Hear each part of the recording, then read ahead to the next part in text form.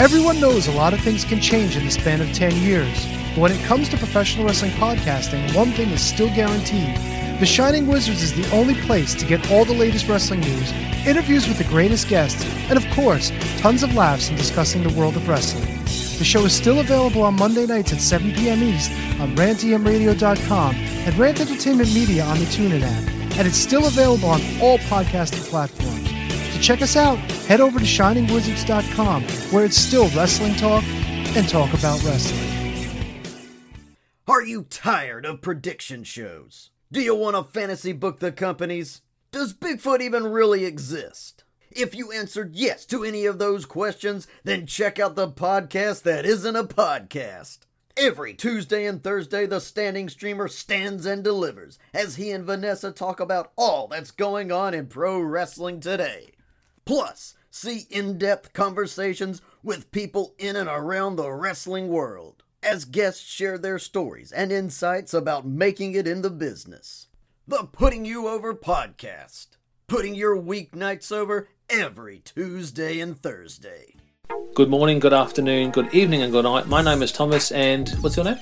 I'm Alan. Alan. Oh, yeah. We're brothers. That's right. Yeah. Same mother and father. Your room was... We shared the room. Shared a room. We shared the room. Thought I knew your face. Yeah, we go way back, mate. Yeah. We should do a podcast then. We have. We do a podcast. We do a podcast. What's it called? The Broadcast. Yeah, that was planned. Yeah. Well. What do we do? Well, we cover all different things in the world of pop culture. We're talking about comic books, we're talking about professional wrestling, and we're talking about movies. Go back and watch classic retro wrestling events, the likes of WWE, WCW, and if you do like that, you can check us out on Apple iTunes, also on Podbean, Anchor, and on Podknife. Also check us out on Twitter at The Broadcast. That's BROKAST. Hey, it's alright, good on you. Yeah. Instagram also at The Broadcast Podcast. Remember, we don't spell it with a C, we spell it with a K. Sorry, mate. Take it easy. Two Heels and a Face Wrestling Podcast believes wrestling is a buffet. There's something there for everyone. These guys cover local Chicago indie scene, and all of their episodes can be found at twoheelsandaface.com. The number 2, heelsandaface.com.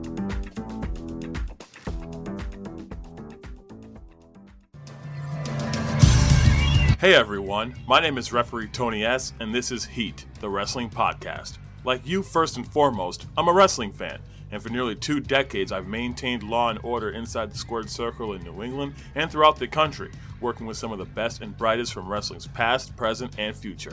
Now I bring my authoritative tell-it-like-it-is style to the podcast world.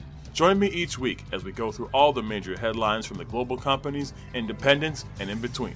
And most importantly, the women will receive the coverage and headlines they truly deserve as they'll empower the second half of the show.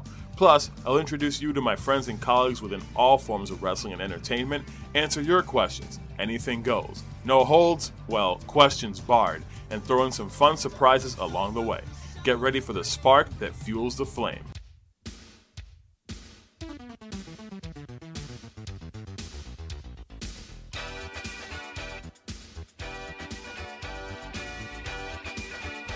All right, welcome to another episode of the Front Row Material brand. I'm soon to be joined, other half of the Can-Am Connection. His name is Christopher Butt. Coming up on tonight's show, Jade Cargill has signed a multi-year deal with WWE, but someone convinced her to jump ship. Who was that?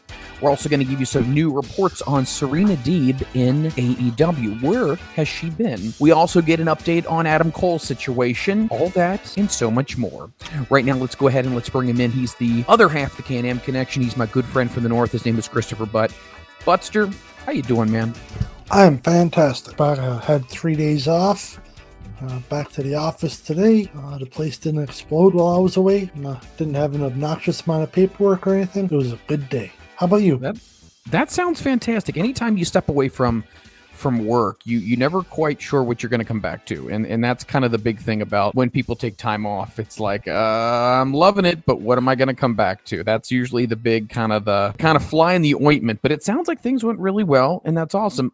I'm good. I had a very busy afternoon, but my day was good. Other than that, by the way, I officially am hooked up to my CPAP machine. I actually, and now I'm a CPAP person, so I went ahead and got all that stuff. I had my orientation, and I look like Maverick from Top Gun with the mask. It's a full facial. It's interesting. So first off, you look nothing like Maverick.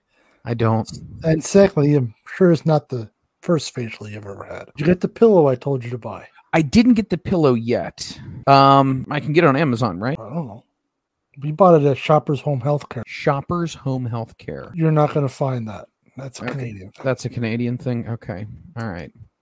I'll try to find the equivalent to, what's it called? Shoppers Home Healthcare. Shoppers Home Healthcare. I'll look for that. Let's talk some wrestling. So you were the one who kind of broke the news to me after your sources got back to you about the Jade situation. Obviously, she has not only signed with WWE, but it looks like it's a pretty big deal here. So any of the latest news on her signing her contract in WWE? Last I heard, actually it's official now, she signed a multi-year deal with WWE. Wow. She's not going to developmental. She's going straight to the main roster. Wow. Just before we started here tonight, I was looking through, and she's teasing that they've already picked what roster she's going to, but we'll have to stay tuned to find out. I haven't heard of a day she'll be on TV, but it's a done deal. It's not rumor and innuendo. It's happening. No, it's officially happening. Jade Cargill, at one point in time, was thought to be, at least in many people's eyes, the future, at least a big part of the future of the women's division in AEW.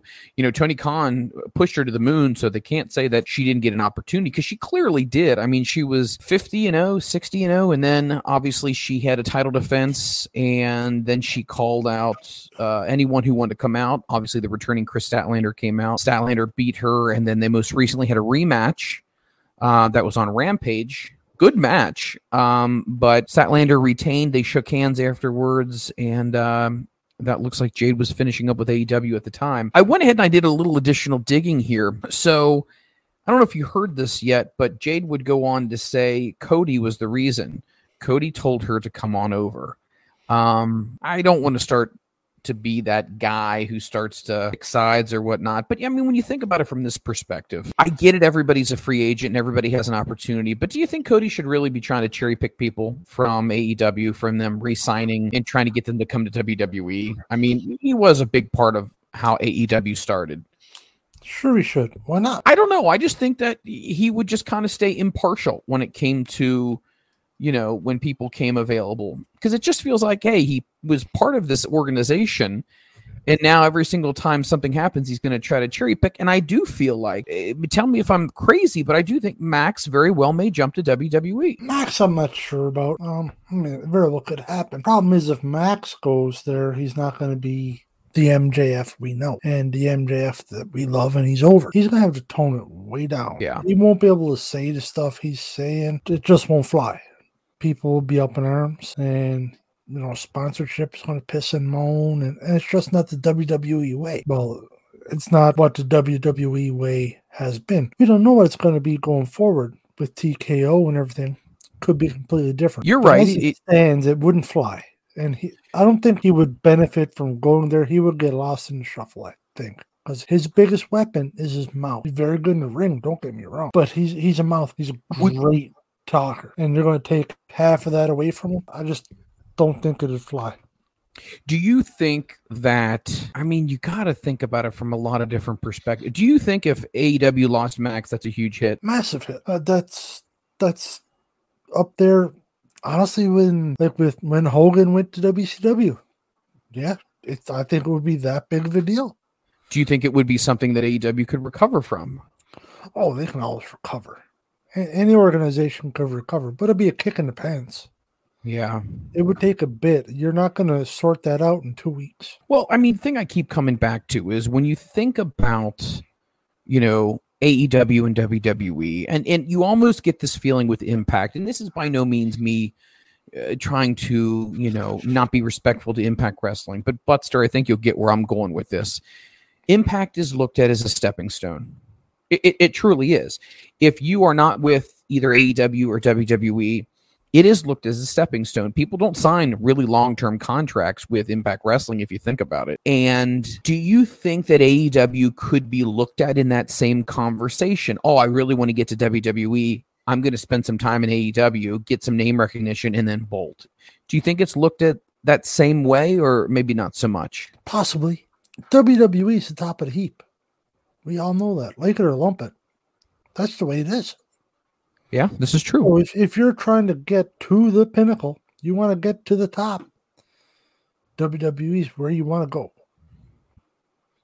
So, if you're working your way up and you're on Dynamite Wednesday nights, you're getting exposure. Your value is going up. My contract's up. WWE would call. How far they would go with it, that's on a talent by talent type of thing. Not everybody's going to get it just because you're getting exposure. They're still going to, take it player by player, we'll say. But yeah, why wouldn't you? If you've made yourself more valuable, and even if you're truly not 100% invested, I don't want to be a WWE talent, you would be a complete moron not to use WWE against AEW. No, I mean, for leverage, absolutely. I agree with that. Go to the highest bidder. No doubt about that. Do you think at some point in time, though, Max would be willing to tone himself down and make a compromise for the sake of money? Or do you think just knowing Max as we know him, maybe I can make comparable money, maybe a little less than that, but still be able to stay who I am under Tony, as opposed to maybe having to revamp a bunch of stuff when I go to WWE? That's a hard question to answer. I would think if the money is fairly close, give or take, like 10 points type of thing, I would imagine he would stay in AEW just purely because he has more freedom. Now, with that said, if his goal is to get to WWE, would he go and have to tone his attitude and his promos down a bit to say, hey, I made it to WWE? It's a possibility. I could see it. Wouldn't surprise me at all. But if I were to bet, I would think he would stay in AEW, providing the deal is close. He's not going to stay in AEW for $500K, and WWE's offering $2 million. Well, I agree with that. It would need to be, the financials would need to be damn close, because he's also got a pretty sweet deal with AEW. He's not on the road 250 days a year.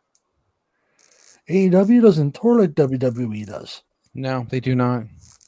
So he gets to go home or do indie shows here, indie shows there, or autograph signings. He has more control. So that's got to mean something. Let me rephrase that. I would assume that would mean something. He has more control over his life versus your WWE. I would imagine it just comes out every however long, every couple weeks, every week or month or whatever. This is your schedule. Bye-bye. Versus AEW, it's, hey, you got to be at Wednesday, you got to be in wherever. Friday, you got to be wherever. And Saturday, you got to be wherever. Or whatever your schedule is. It's not the same. So it's a much later schedule, which in theory should prolong a career. Less bumps. Well, I want to get to a quote that Jon Moxley had made. Plus, there's a lot of things to talk about regarding Moxley as well. I'm going to talk about that too.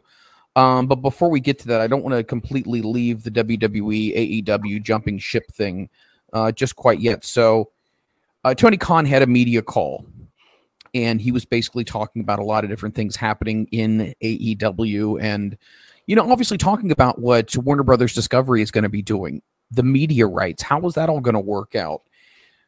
So Speaking on a recent media call to promote WrestleDream, which I believe is going to be on October 1st, AEW President Tony Khan said he wished nothing but the best for Jade Cargill in the next chapter of her life. He would go on to say this, and I quote, "I only have positive things to say about Jade. It's been great having her in AEW. She's always welcome here.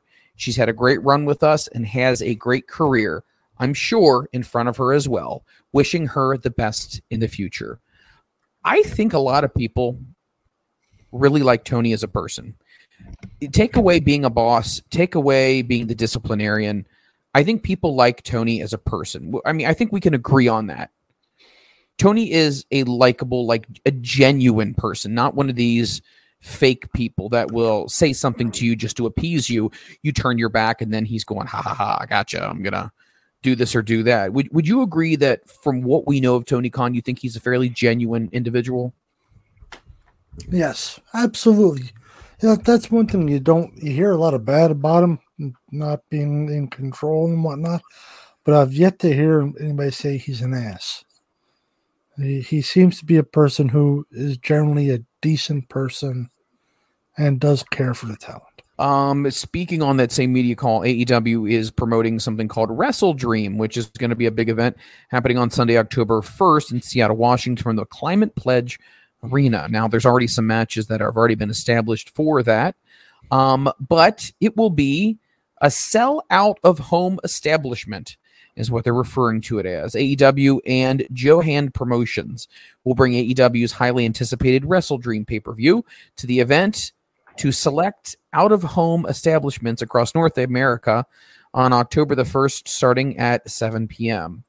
The inaugural, which leads me to believe there's going to be more in the coming years, WrestleDream will be in honor of New Japan Pro Wrestling's founder Antonio Inoki on the 1-year anniversary of his passing.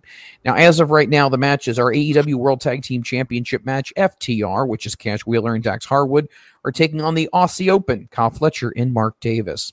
AEW TNT Champion in a 2 out of 3 falls, Christian Cage takes on Darby Allin. The AEW TBS Championship, Chris Statlander will defend against Julia Hart. The Ring of Honor World Tag Team Champions, Better Than You, Baby, which is Adam Cole and MJF, take on The Righteous, which is going to be Vincent and Dutch. I love those guys, by the way. Ring of Honor World Championship and New Japan Strong Openweight Champion, Eddie Kingston, will take on Katsuri Shibata. In a dream match, Bryan Danielson takes on Zack Sabre Jr., Swerve Strickland will take on Hangman Adam Page, Jericho, and now the Golden Elite, which is Kenny Omega and Kota Ibushi versus the Don Callis family. Konosuke Takeshita, Sammy Guevara, and Will Ospreay. And finally, the Young Bucks, Matt and Nick Jackson, take on the Guns, Austin Gunn and Colton Gunn. And they also are taking them on against the Lucha Brothers, Rey, Phoenix, and Penta, versus Orange Cassidy and Hook. So it'll be a 4-way match. There is some more matches that are still yet to be determined as well. But once again, the inaugural WrestleDream will be happening. I want to talk about WrestleDream for a second here, Butster. So many things that are going on here. And we still have to talk about some more things that have happened recently in AEW. But the women's division, I mean, I'm not trying to be disparaging against Julia Hart, but are you really excited to see a Julia Hart title match with Chris Statlander? She's gotten a lot better. She's not there yet, though. She probably shouldn't get pushed like she is. I think she needs to develop a little bit. Problem is, AEW doesn't develop talent. They don't. Sorry. You know, I'm not turning into an AEW hater. They just don't. There's very little homegrown talent. It happens, but definitely not to the extent of what happens in WWE that they develop. So Julia Hart's going to be a slow roll to get to where she's going to be at the top level. She is way better than she was, but she's still a kid. Isn't she like 19 still? Or 20? I don't know exactly what her age is, but I know she is very young. Yeah, so she's getting a bit of exposure. I mean, she's getting fed to Statlander, really. Statlander's going to make her look good. She'll make her look way better than she really is. Statlander's that good. She'll hide some of Julia's flaws. But it's going to be a 6-minute match. It's going to be fairly quick. And Statlander's going to be your winner. Julia's probably not the one you want to have in there. But who else are you going to put in there? Really? Well, the women's division is kind of floundering. When you think about the different people that in the women's division, and in one of our segments, we're going to talk about Serena Deeb and what's going on. Some recent news has recently just come out about her as well. But the women's division itself definitely needs a injection. It needs some fresh blood in there as well. And nothing against the women that are in there right now, but I will say it's kind of slim pickings when you really look at it. I don't see a lot of women on the roster as being, without just repeating the same people over and over. Like, no offense to Anna Jay, I don't foresee Anna Jay. And a lot of people say she's improved, and she has, but I don't really see Anna Jay really being a big-time game player. I love Athena, but unfortunately she's Ring of Honor. Diamante, she's Ring of Honor as well. I mean, you got your Hikaru Shida. I can't wait till Jamie Hayter officially comes back. They sorely miss her. Mm-hmm. But when you think about it, we really haven't seen Lila Gray. I'm not a Kira Hogan fan. I know Madison Rayne is one of the coaches and the roster, but she really doesn't wrestle at all. Paige Van Zant, I don't know why she's even on the roster page, but you need to do something with Marina Shafir. You really, really do. And I think you also need to do something with Penelope Ford. I think Penelope Ford has been with Kip Sabian for forever, and she's never really gotten her just due. And I think she's good. I don't know. It's interesting because who are you going to put out there? I mean, you've put Taya Valkyrie out there, but then you just had her lose to people. I'm not a Sky. That was foolish. That was foolish. Just turned into a jobber. Well, and that's a problem. I don't agree with that. I'm not a fan of Sky Blue. I feel like she has a lot of work to do. The Bunny is incredibly talented, but she's never really gotten a push, and we don't really see her ever for the most part. We haven't seen the return of Thunder Rosa yet. I think that's kind of, we're going to see how that goes. I don't know, man. I'm just having some real issues with the women's division, especially just, it doesn't seem exciting. And there was rumors as well that some people within the women's division believe that there should be like a women's tag team championship. But I think we need to pump the brakes on adding any more championships to AEW right now. I'm not opposed to adding another championship, but you got to have the talent to use to make sure that the championship is relevant. Realistically, AEW's women's division is Hayter, Storm, Hikaru Shida, Britt Baker, Saraya, Ruby Soho, Chris Statlander, Nightingale.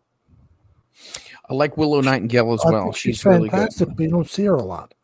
You don't see her a lot. I mean, and you have rattled off a decent amount of names here. It's just, it's one of those things where I feel like, I don't know. I'm not excited about that division. And it's a shame because I want to be excited about the women's matches just as much as I am the guys.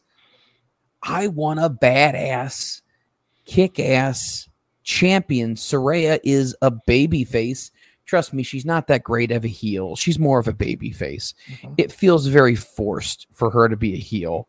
I still think Marina Shafir could be an absolute badass if they put the belt on her. And I think then she could jump ship and be part of the Blackpool Combat Club, which could be their own big faction. She could be the female version in that. But it seems like every time I say that on social media, it just falls on deaf ears. Nyla Rose, unfortunately, she's not going to be the future. She's not even in the present. I don't know what you do. I mean, does a Mercedes Moné come in, or do you think at the end of the day, as WWE gets hotter, she's eventually going to hold out to wait to come back? She would be a fool to come to AEW's women's division. Just Makes no sense. For her to come in, she's coming in purely for the money. The division is not strong. The division is not entertaining. And Sasha Banks is great, don't get me wrong, but her coming in will give it a pop, short term, pure hot shot booking for a little bit. They'll be relevant again, and then they won't. It's a very, very short term answer. If you bring somebody like her in, you're not signing her to a 1-year deal or a 3-year deal and nothing like that. It's a per appearance basis. She's got nothing to gain there. Is she just waiting to go back to WWE? Probably. Okay, so here's my next question for you.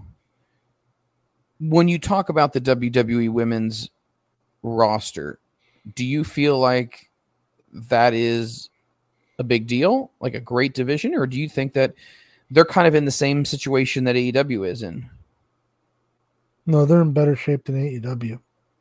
Okay, so right now you have Io Sky, who is the women's champion, and then you have the women's world champion, which I guess is on Raw, and that's Rhea Ripley. So those are your two champions, and then you have Chelsea Green and Piper Niven, who are the women's tag team champions. All right, Io Sky. Let's first start off with her. What's your thoughts on Io Sky? She's excellent. She's very good. What's your thoughts on? Well, obviously Rhea Ripley is superstar. She's money. She's money. Do we still think Becky Lynch is what she once was, or do you think maybe not so much? She's cooled off. She's still very good, still very relevant, but she has cooled off from when she was the man. Yeah. There are some people in NXT that I think we should be keeping an eye on as well. There's no doubt about that. But when you look at WWE women's division, I just feel like you have more depth. You really do. You just have more depth. And I feel like that's one thing AEW, when I say depth, I mean quality depth, right? Where if you put these two women together, you're going to get a great match because both are equally great. I think that Piper Niven, even as a singles wrestler, is great. Chelsea Green is great. Even if they weren't tag champions, they would work out really well. Becky Lynch is great. Let's not forget about Charlotte Flair either. She's really good. So I think any of these women, now you added Jade in there, which is just fresh blood. I think AEW's women's division at one point was looking great. Now, maybe not so much. Butster, what does AEW have to do to get their women's division, in your opinion, back on track? I don't know. I was literally going to ask you that exact same question. I honestly don't know.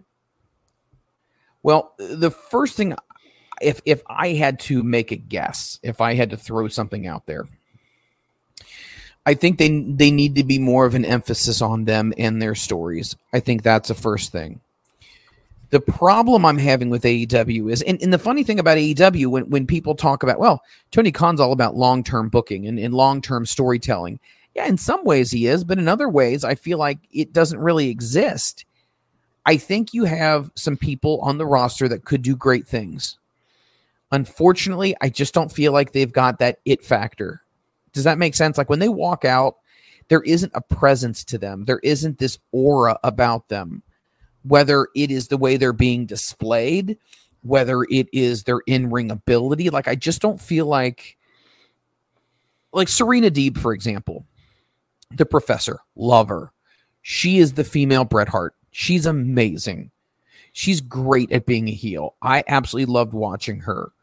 Love Jamie Hayter as well. I love heelish characters. But I mean, okay, you got Harley Quinn. Okay, she's part of that QTV stuff, but I mean, Emi Sakura from Japan, not really so much. We haven't seen a whole lot from Rio, but I don't believe Rio is really somebody that you look at and go, oh, wow. You know, she's the former champion. Yeah, I just never got that feeling from her. What do? God, you're going to have to really look at what kind of matches you're putting on and start to give people bigger pushes and bigger stories. Taya Valkyrie definitely deserves to have a bigger story. There's no doubt about that. They need to find a way. When is Thunder Rosa coming back? I mean, and originally we believe that, she might be the best locker room person. Well, at this point in time, it's next man up. We need someone strong that can come in here and make an impact. I love Toni Storm when she was, her original character. Now it just feels like it's ho-hum. There's no spark. There's no energy. So, but none of them have it. I don't know. I think one of them on the roster right now that makes you go, wow. I think Willow is really good. Willow can go. As I said before, I love Ruby Soho. Why she hasn't had a chance to be champion is beyond my understanding. Ruby's put on some phenomenal matches. Why are we not seeing Lila Gray? I loved seeing Lila Gray. So we don't see her. What about Hirsch? Well, Layla Hirsch is signed to Ring of Honor, so I don't really think they're going to do... I didn't know that. Yeah, I don't... every time I say, well, that person's with Ring of Honor, so we're not going to see crossover. Well, then I completely contradict myself because you have Samoa Joe from Ring of Honor appearing on AEW TV. Then you have the Ring of Honor World Tag Team Champions that are on AEW TV, and Eddie Kingston, previously Claudio Castagnoli, who was the Ring of Honor World Champion on AEW television. So it was like, you can't really say they don't do any crossover because they definitely do. I don't know. Who's going to be that breakout person? Who's going to be that person that stands out from the rest of the pack? I think right now what you need to do is you need Athena to be AEW, not Ring of Honor. You need that. What happened to Britt? Where did that go wrong? You mean as far as Britt just kind of being cooled off, or? Yeah, because Britt Baker was a big deal. She absolutely was. Great promos. She was everything you wanted. Now she's almost irrelevant. What happened? Did people get tired of her? Did AEW get tired of her? Did she mail it in? Where did that go wrong? Because it's hard for me to wrap my simple mind around. She was the cat's meow. She was the face of the women's division. And then she went to nothing. What happened? Once she got lost in the shuffle once Toni Storm and Ruby Soho and Saraya came over and did the Invasion Outsiders angle, and she just kind of got lost in the shuffle. Where did it go? I think the downfall happened when Jamie Hayter went down. I think when Jamie Hayter went down, because remember, Jamie Hayter and Britt Baker were teaming together, right? Yep. They were baby faces. And the reason Tony Khan even said this, the reason why we didn't have a Jamie Hayter versus Britt Baker program was because at one point we brought in Saraya and then we teamed them up to be the Outcasts. So we needed them to have a counterpart to being the bad guys. So we put them together and Jamie goes down. So now you don't have anybody for Britt. And I'm sorry, but the Saraya thing, she's not a world champion. Like, I think she could be a great part of a faction, but not the AEW world champion. I just don't see it. Not at this stage right now. So, yeah, Britt kind of got lost. Once Jamie went down, it was like, what do we do with Britt? But couldn't you argue the same thing with Charlotte Flair? It was all about Charlotte Flair. Oh, she won the championship again. She won it again. She won the Rumble. I mean, Charlotte Flair right now is not even in the mix. No, but in 2 weeks' time, she could be the champion. She could be, but then couldn't you also say, gosh, you know what? Who cares? It's the same old wash, rinse, and repeat when it comes to Charlotte. Yeah, it is. I mean, and some people have said that. Oh, great. Charlotte's going to be the champion again. That's so predictable. I've said that. You've said that. But it's true. It's like, what would you rather have? No Charlotte or too much Charlotte? Like, there isn't a real good happy medium with her. It's either she's your champ or she's not involved at all. But that's dumb. Well, but has she done anything not being the woman or the man, whatever you want to refer to. No, not really.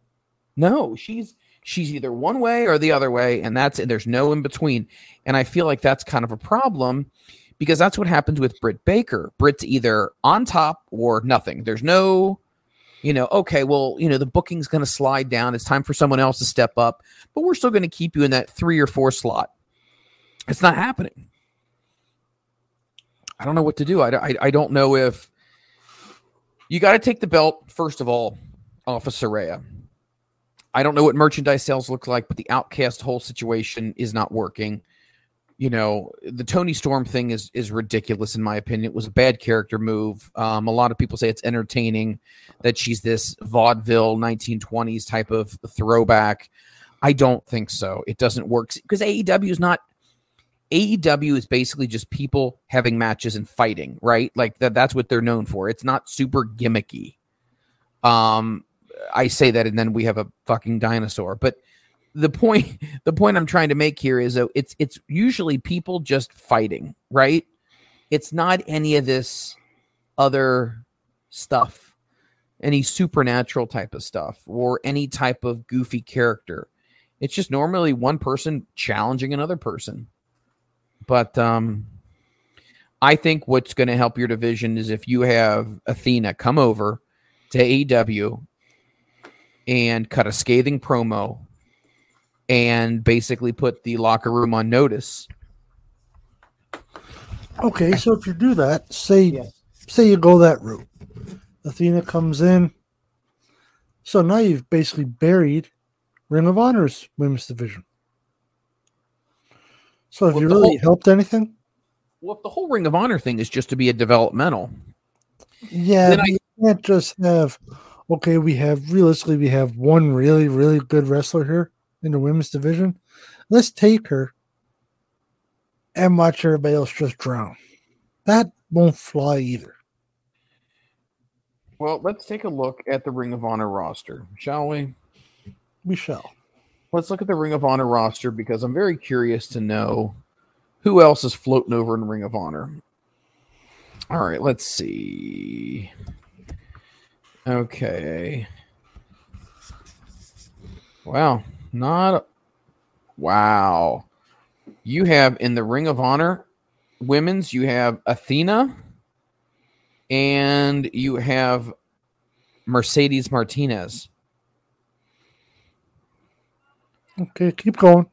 No, that's. I mean, I'm assuming you have like at tapings like a Lila Gray or some other people. I'm not seeing on the Ring of Honor website for roster any more than 2 women. Okay, so we take Athena. You get where I'm going with this? No, I get it, but I don't even know if Ring of Honor even had a women's division, in the old school Ring of Honor. But that's irrelevant. The old school Ring of Honor. But don't talk about what's happening now. Right, but wouldn't you agree you're wasting Athena over as a Ring of Honor champion when you probably could be promoting her on national television every Wednesday, Friday, and Saturday? You probably could, but once again, if you bring her to AEW, you're just destroying the Ring of Honor women's division altogether. But what are you ruining if many people aren't watching it? Many people aren't watching Ring of Honor. I mean, let's be honest here. First of all, it's a paid subscription, but I mean, somebody that freaking good, and if I have a slot that I need to use somebody with star power on Wednesday nights and on Friday nights and Saturday nights, it's hard to say. I mean, we have her. Why aren't we using her in a more predominant role? I would say move Athena over to be 100% AEW. And at that point in time, let her run amok. You could even have, because she's a badass, maybe her teaming up with Marina Shafir. Bit on this Marina Shafir thing. Like, I really feel like, God damn, why are they not using this girl? But that's my thoughts. I don't know. I would say that would be my move to make things a little bit more interesting in AEW. Move over Athena permanently to being in AEW, because you could do Athena and then you could do some Britt Baker stuff. I think that would be interesting. Athena, you could do some Athena Jamie Hayter stuff. Athena Hikaru Shida. Athena Diamante. There's a lot of other people that you could have matches with. That would be really interesting. Athena Statlander, right? So who do you send the other way? Okay, who could you send? Let's see. You could send Kira Hogan if you would choose to. You could send Julia Hart. You could send Emi Sakura. You could send Harley Cameron. I would not mind that. You could send Abaddon, because she hasn't done shit. Ty Mello is out right now because she's pregnant. You need to do something different with the bunny. Stop calling her the bunny. Give her a fresh new start. Because she can fucking wrestle. And if anybody's ever watched her as Allie, knows she can go. But yeah, send over, oh my God, I can't even pronounce her name. Yuka Sakazaki? Yuka Sakso, what? Yeah, exactly. Send her over to Ring of Honor. Who's that? Keep Willow Nightingale. Willow Nightingale would be fantastic as a champion. Why not? Of AEW. Too good to be going to Ring of Honor. She should be getting pushed in AEW more. She shouldn't be getting sent to Ring of Honor. That's almost a demotion for her. Even if she goes there to be the champion, it's not. No, she should be more relevant in the AEW programming. Which one? Nightingale. I agree. I'm not saying send Nightingale over to Ring of Honor. Oh, no, sorry, I misunderstood. I apologize. No. I don't say send her over. She's way too freaking good. No way. The problem is the women's programming doesn't get any attention because unfortunately we get the same 10, 12, maybe 14 wrestlers every week on AEW. Well, on Dynamite anyhow. The other two I can't get. It's the same talent. It's not like they really mix anybody else in. There's just not enough time for the women's division. Well, there's some things that would just bother me, and I think AEW, and I honestly mean this, the whole CM Punk concept about, people not having enough time. I think what you could do is I do still think you should have a soft brand split. I think you should have certain people who work on Dynamite, certain people who work on Collision, and then I think you have people who work on Rampage. I really honestly believe that. And you have them as three separate entities that are running. And of course, every once in a while have a crossover, but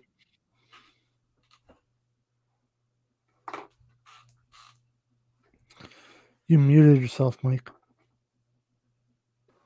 Did you unplug me again? Yes, from how many thousand miles away? Mm-hmm. Where was I before I got cut off? Go gadget arms. Uh-huh. Oh, no one's going to get that reference anymore. I will, but... Hey. Dun, dun, dun, dun, dun. Dun, dun, dun, dun, dun. That's right. Inspector Gadget was great. Dr. Claw. Remember that? Yep. Who was the cat? The cat didn't have a name. Cat had a name. Did it? Cat had a fucking name. I was about to say Azrael, but that doesn't make any sense. Azrael was the cat for Gargamel. Let's see. I'm going to see if I can find it before you. Yeah. Inspector Gadget. Cast.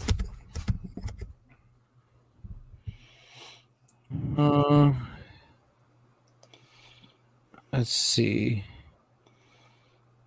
Mad, M-A-D? The cat? No. I don't know. Dr. Claw. Dr. Claw. Must mention what his cat's name was. Penny, that was Gadget's daughter. Brain, the dog. Yes. Chief Quimby. Yes. I think it was Mad.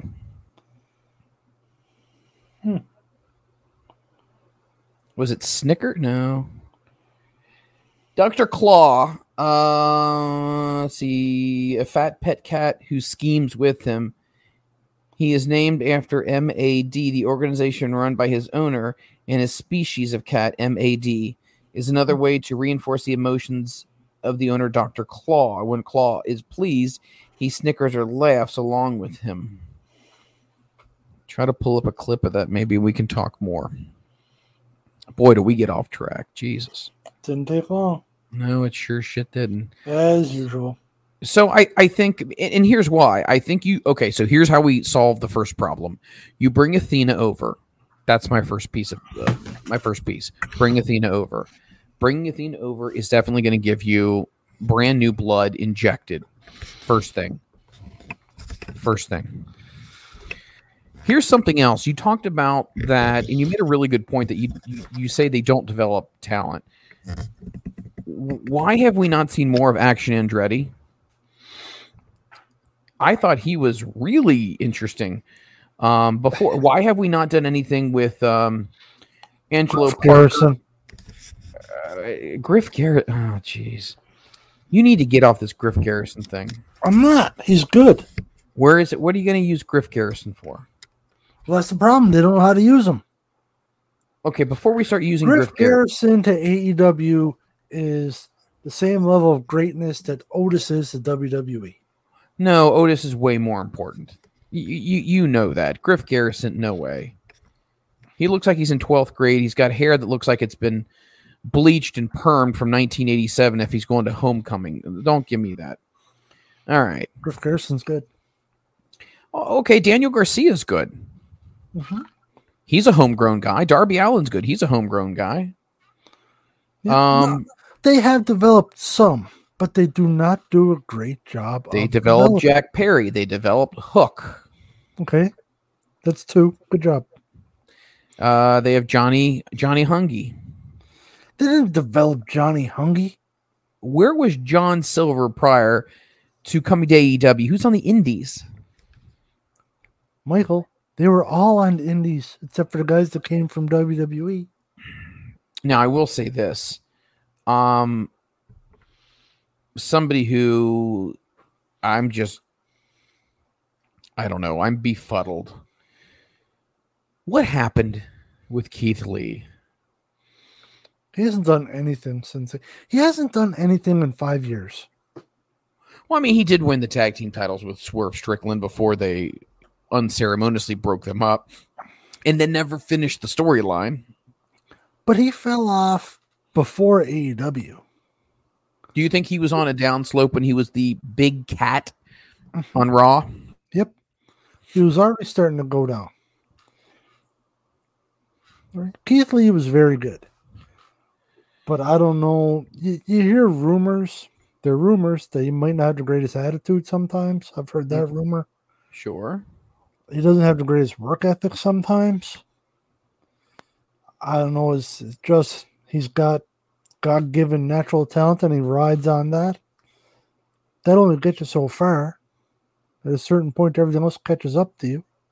There was also, they were saying that he contracted COVID, and that was affecting him.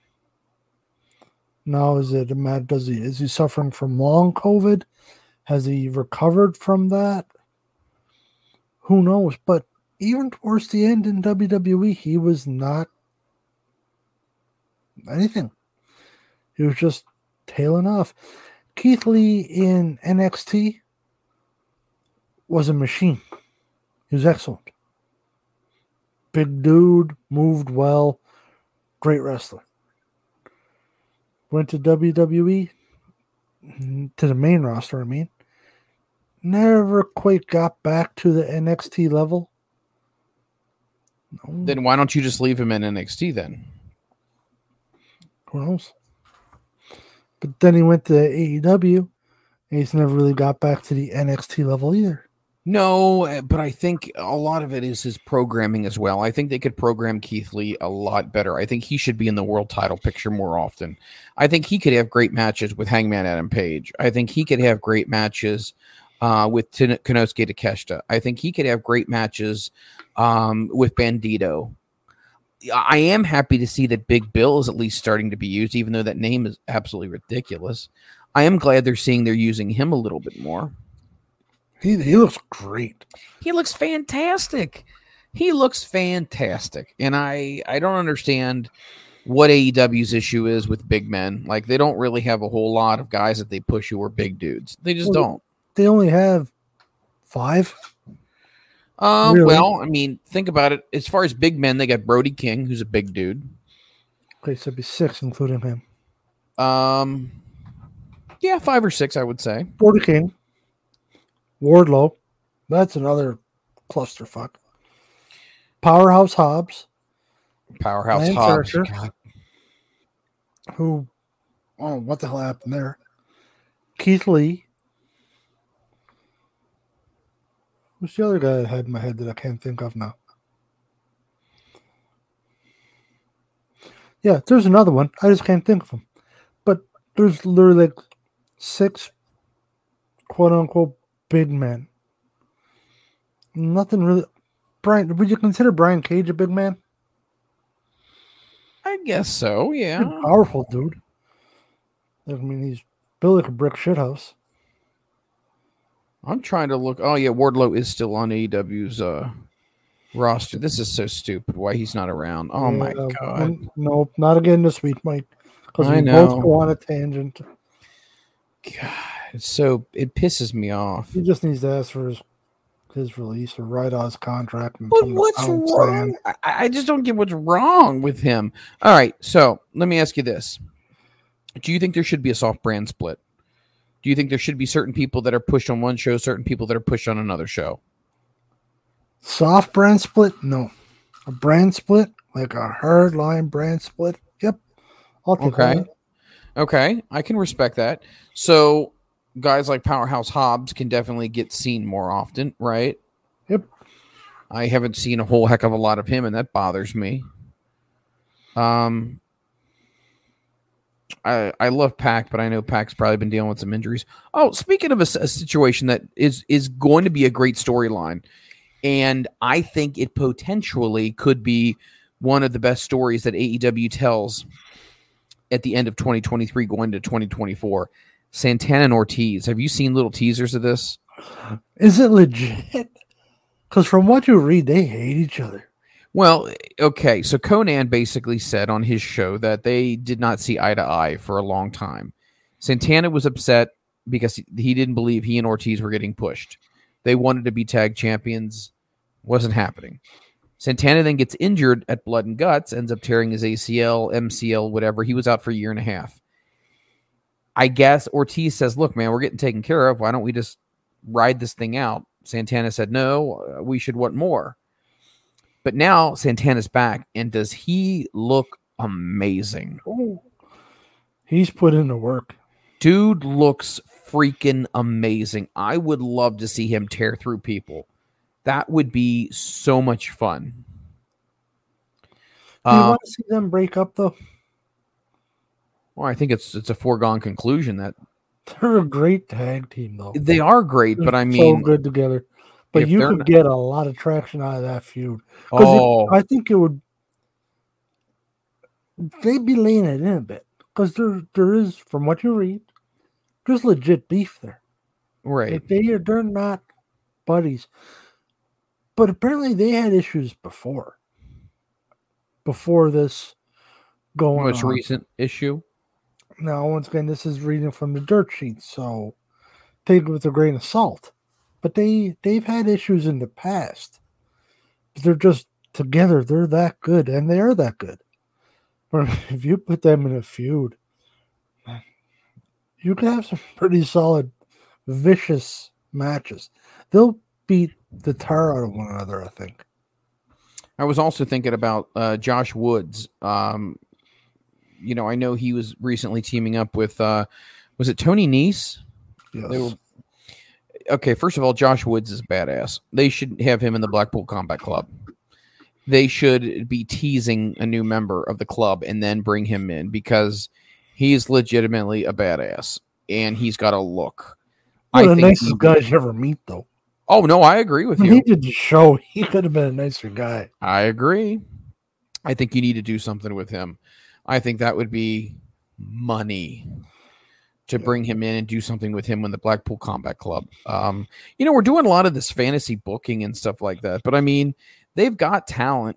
I just feel like you're right. A lot of people end up just falling by the wayside and not really getting used. And then some people get used and you question, like, why in the hell would Christian Cage be used right now outside of a mouthpiece? You are wasting a TNT championship on a 50-year-old man. He's not my biggest issue with somebody getting pushed. I don't think should be getting pushed like they are.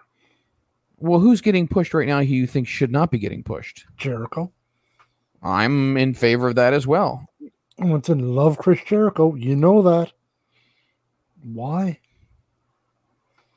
His matches aren't what they used to be. Correct. But that's not a slight at him. He's getting old. It's just the way time. it is. Yeah. A lot of miles on that body, a lot of bumps. So yeah, he still puts off good matches. Don't get me wrong. I'm not saying he's a bum. But why is still pushing him like they are? When you can have your younger talent.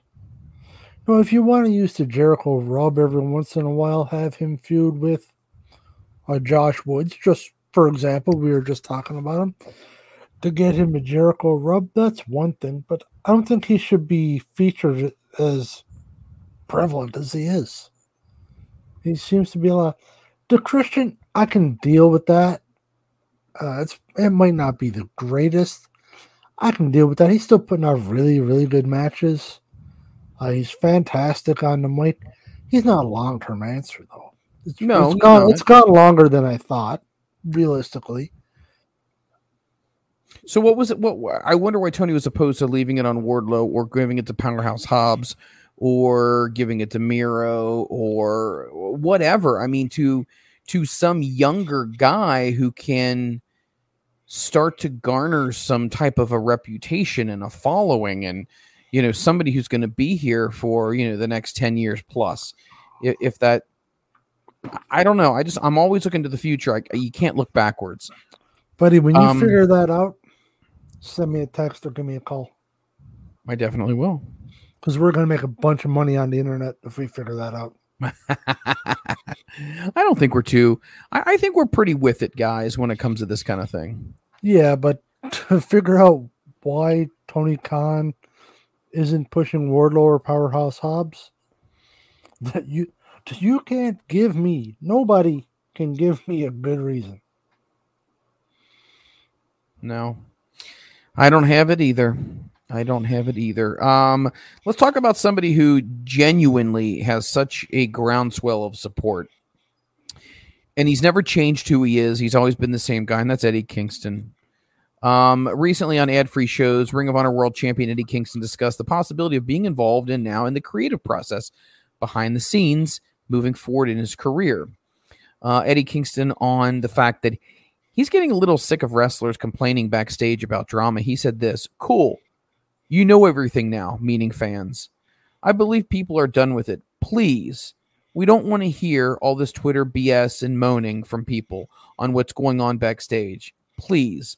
We don't need to know how much my opponent in the ring is making this, that, and whatever." I agree with him on that. He would then go on to say on why he thinks the wrestling business is moving backwards. He says, "I think that's the business. It's going backwards in a lot of senses. Fans know everything already today. They know too much. They know all the magic. Now all of a sudden they think they're bookers. It's all been exposed. You know what I mean? It's been that way for years now." But when it comes to this, he beat Claudio Castagnoli at what was a huge show. And I thought it was a great show, which was Arthur Ashe Stadium. I thought it was a great show, top to bottom. Now, the women's match, we're not going to talk about. But I thought overall the show was really good. And I really think Eddie Kingston has a groundswell of support. I really do. Do you think Eddie Kingston is somebody, and he's older. Let's be honest. He's in his early 40s as well. Is he somebody you could start throwing around in the world title picture, or do you think Eddie has his own niche and he should just kind of stay right there? Eddie stays where he is. I love Eddie. You know that? He's the guy you get behind. Like we were chatting, texting. He's the everyman.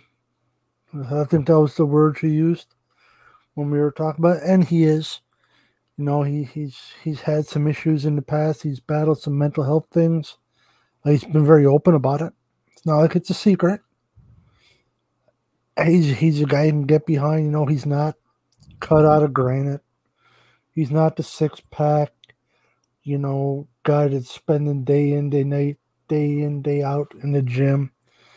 You know, Eddie looks like a guy who had a chicken parm sub for supper and drank it down with 2 beer.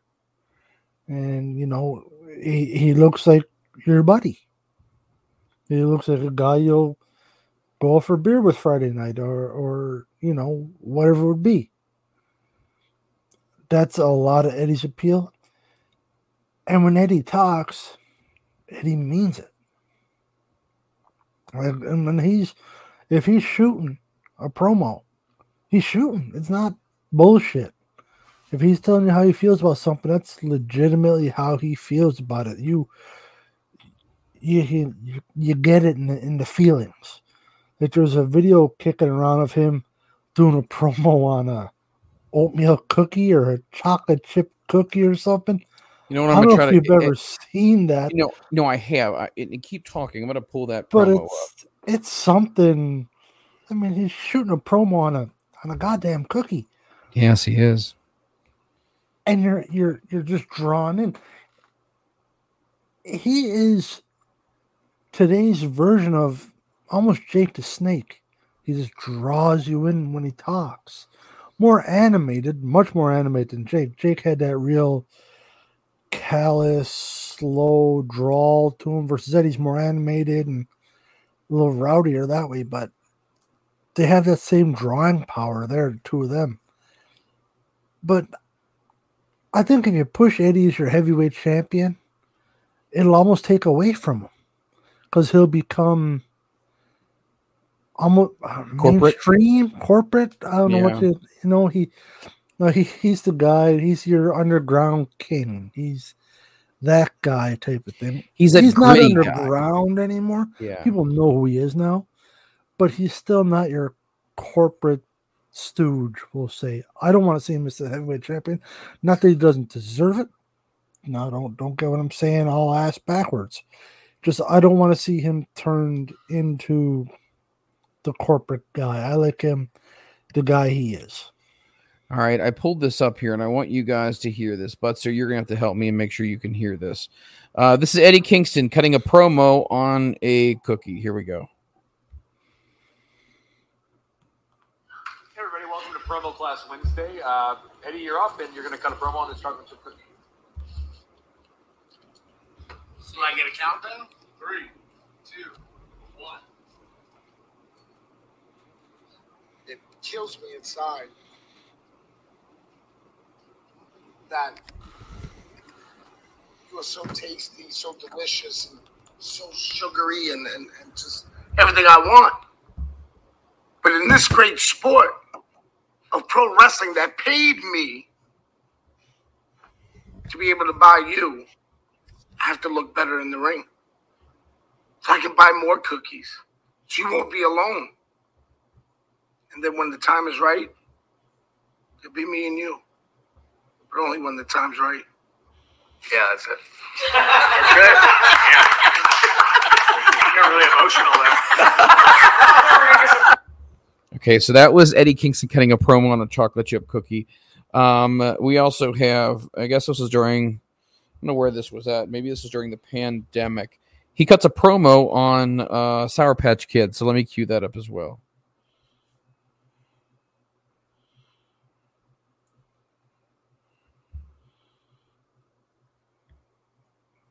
18 years. 18 years and I get upstaged with Sour Patch Kids.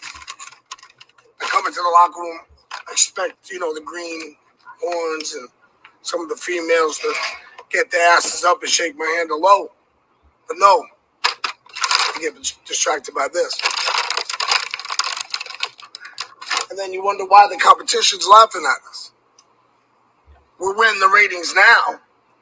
What happens if we keep even this and disrespect the veterans like myself, like Arn, like Tully, even the great Chris Jericho? We won't be on top for long. No more games to be played.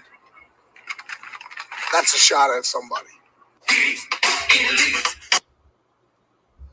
So that was him cutting a promo on Sour Patch Kids. But that's the thing that wrap your head around that for a minute, Mike. Oh, I know. He cut 2 promos, one on a cookie and one on candies. Yes. If you can do that, you might have a bit of talent. He's very, very creative, and I think that you really can't take anything away from Eddie Kingston, and I'm very proud to see that he finished his story. He really, really did. So anyway, enough of that for right now. We're going to put this kind of on a break right now. Let's go ahead and let's talk a little WWE. So evidently WWE signed a short-term deal with Hulu on their contract extension. So those of you who may or may not know, WWE signed a short-term extension with Hulu to keep their content on their library in their streaming service for another 2 weeks. Now, this is according to PW Insider. The contract for most of WWE's content on Hulu was about to expire, causing the removal of all content. However, WWE and Hulu agreed to a short-term contract extension, which will expire in roughly 7 to 14 days. And it appears that both parties are working out details right now to try to have a longer-term deal finalized as well. Now, right now, as we stand, SmackDown and Raw are going to be returning to the USA Network. They're going to be both on there. And Fox basically is only going to be carrying WWE until a year from next month. I guess the end of October. So not a little over a year. Do you think, and Tony Khan was talking about this as well, do you think that it would be something Fox would be interested in when it came to AEW programming? Because he talked about it on his conference call. But I want to know what your thoughts are on this. Do you think that they could fill that slot that WWE leaves behind? It could. I mean, it's a slot that's been used for wrestling in the past. They're going to have to tone stuff down. Like Mox is bleeding. It's going to have to stop. I would assume. MJF, some of the stuff he says, definitely going to have to stop. So you're going to get a bit of a watered down version based on what we have had before with WWE on Fox. Now, with that said, maybe Fox would allow. Fox has got some pretty racy shows. Is racy the right word? I don't know. They have some. I don't know if I'm using the right terminology here, but they have stuff that's a little edgy. Maybe is that a little better? Yeah, a little better with edgy. Maybe they would let it fly to a certain extent. I mean, we're not going to get the Sparkler death match or nothing like that on Fox. They wouldn't let that happen. Well, actually, they'd probably let that happen. But no, you're not going to get the Nick Gage, Chris Jericho, pizza cutter leading into a Pizza Hut commercial on Fox. Well, that was just a bad timing right there. That was perfect. No, that was perfect timing. That you couldn't get better than that. No, but the stuff like that wouldn't happen on Fox. I don't think anyhow. Maybe it would, but I strongly doubt it. Because Fox is a bigger deal than like TBS. Is it not? I assume anyhow. Well, Fox is not cable, so it's network. So it's going to be seen in a lot more places. It's going to have a higher exposure rate. Now, TBS and TNT are on most cable packages. Now, granted, in these states here, a lot of people are getting away from cable, so it's normally like on a tiered streaming service, you can still get it. But Fox, I mean, it's over the airwaves, so it's going to be garnering a lot of people, and I think with a wider audience that could help AEW. But I think AEW really has to work on expanding themselves first before they think about necessarily a network expanding them. And I think that's one of their big issues right now is they're not growing. They've never grown. It's between, we said this last week, the week before, and the last 90 weeks, whatever the hell I've been back. They're not growing. They have not grown. They're 800,000 to 950,000. Scattered week, they're a little bit higher. Scattered week, they're a little bit lower. But that's generally where they are. They have that loyal fan base, which is fantastic. But you need growth. Every business needs growth. Regardless of what, I don't care what it is. You need it. And if you don't, well, you die. Because you cannot get yourself to the next level. There's just no way. If you're not drawing more people in, watching your show, so you're not getting your TV revenues, your advertising revenues, you're not damn well sure not getting nobody at the gate. I think they had like 4 people at the last show. Yeah, I think these are all massive issues that need to be sorted out. So they before are. you start getting hey, let's go to Fox, or let's try to make ourselves a bigger deal there, sort out your current issues you have. I agree. Because AEW, and I love AEW, I don't want to come off as a bitter guy that's beating up on him and being a prick about it. AEW's got a lot of issues. Like a shit ton of them. They need to get them sorted out. You got your backstage issues, you got your creative issues, and you got your fact that you're not growing. Yeah. At all. And your attendance is anybody low. At your damn events. I know, and unless it's a big thing, like, but even Arthur Ashe, I mean, they had 11,000 fans there. The prior year, I think they had 13 or 14, and the first year they did Arthur Ashe, they had over 20, and it's like you're slowly declining. And even though you only do Arthur Ashe once a year, easy for me to say, you would think that you would still maintain a certain number because it's a once a year show. And they haven't. That's why I think that you're right. They need to do something different. Later on in the show, I'm going to get to what I think Tony Khan may be hinting about as far as a change. I also want to talk about a couple things here, again, with WWE here. I don't know if you get a chance to catch Raw. Did you get to catch Raw this past week? No, unfortunately I didn't. The Undisputed Tag Team Championships on the line. Kevin Owens and Sami Zayn to put the opportunities of the Undisputed Tag Team titles against Finn Balor and Damian Priest, which was interesting. Owens and Zayn lost the title to the Judgment Day members back on Payback earlier this month in what they call a Steel City cage fight.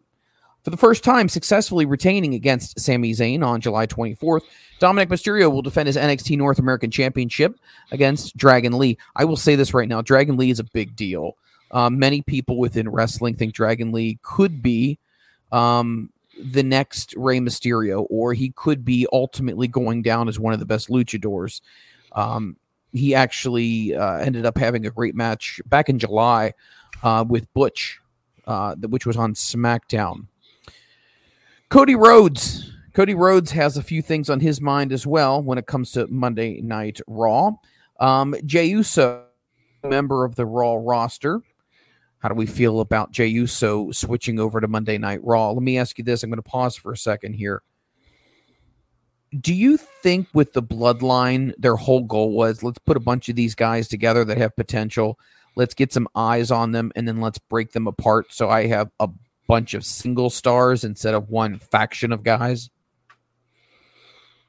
It's an interesting take on it. I haven't thought of it that way. Makes sense though. I could see it. It's kind of what we're seeing now.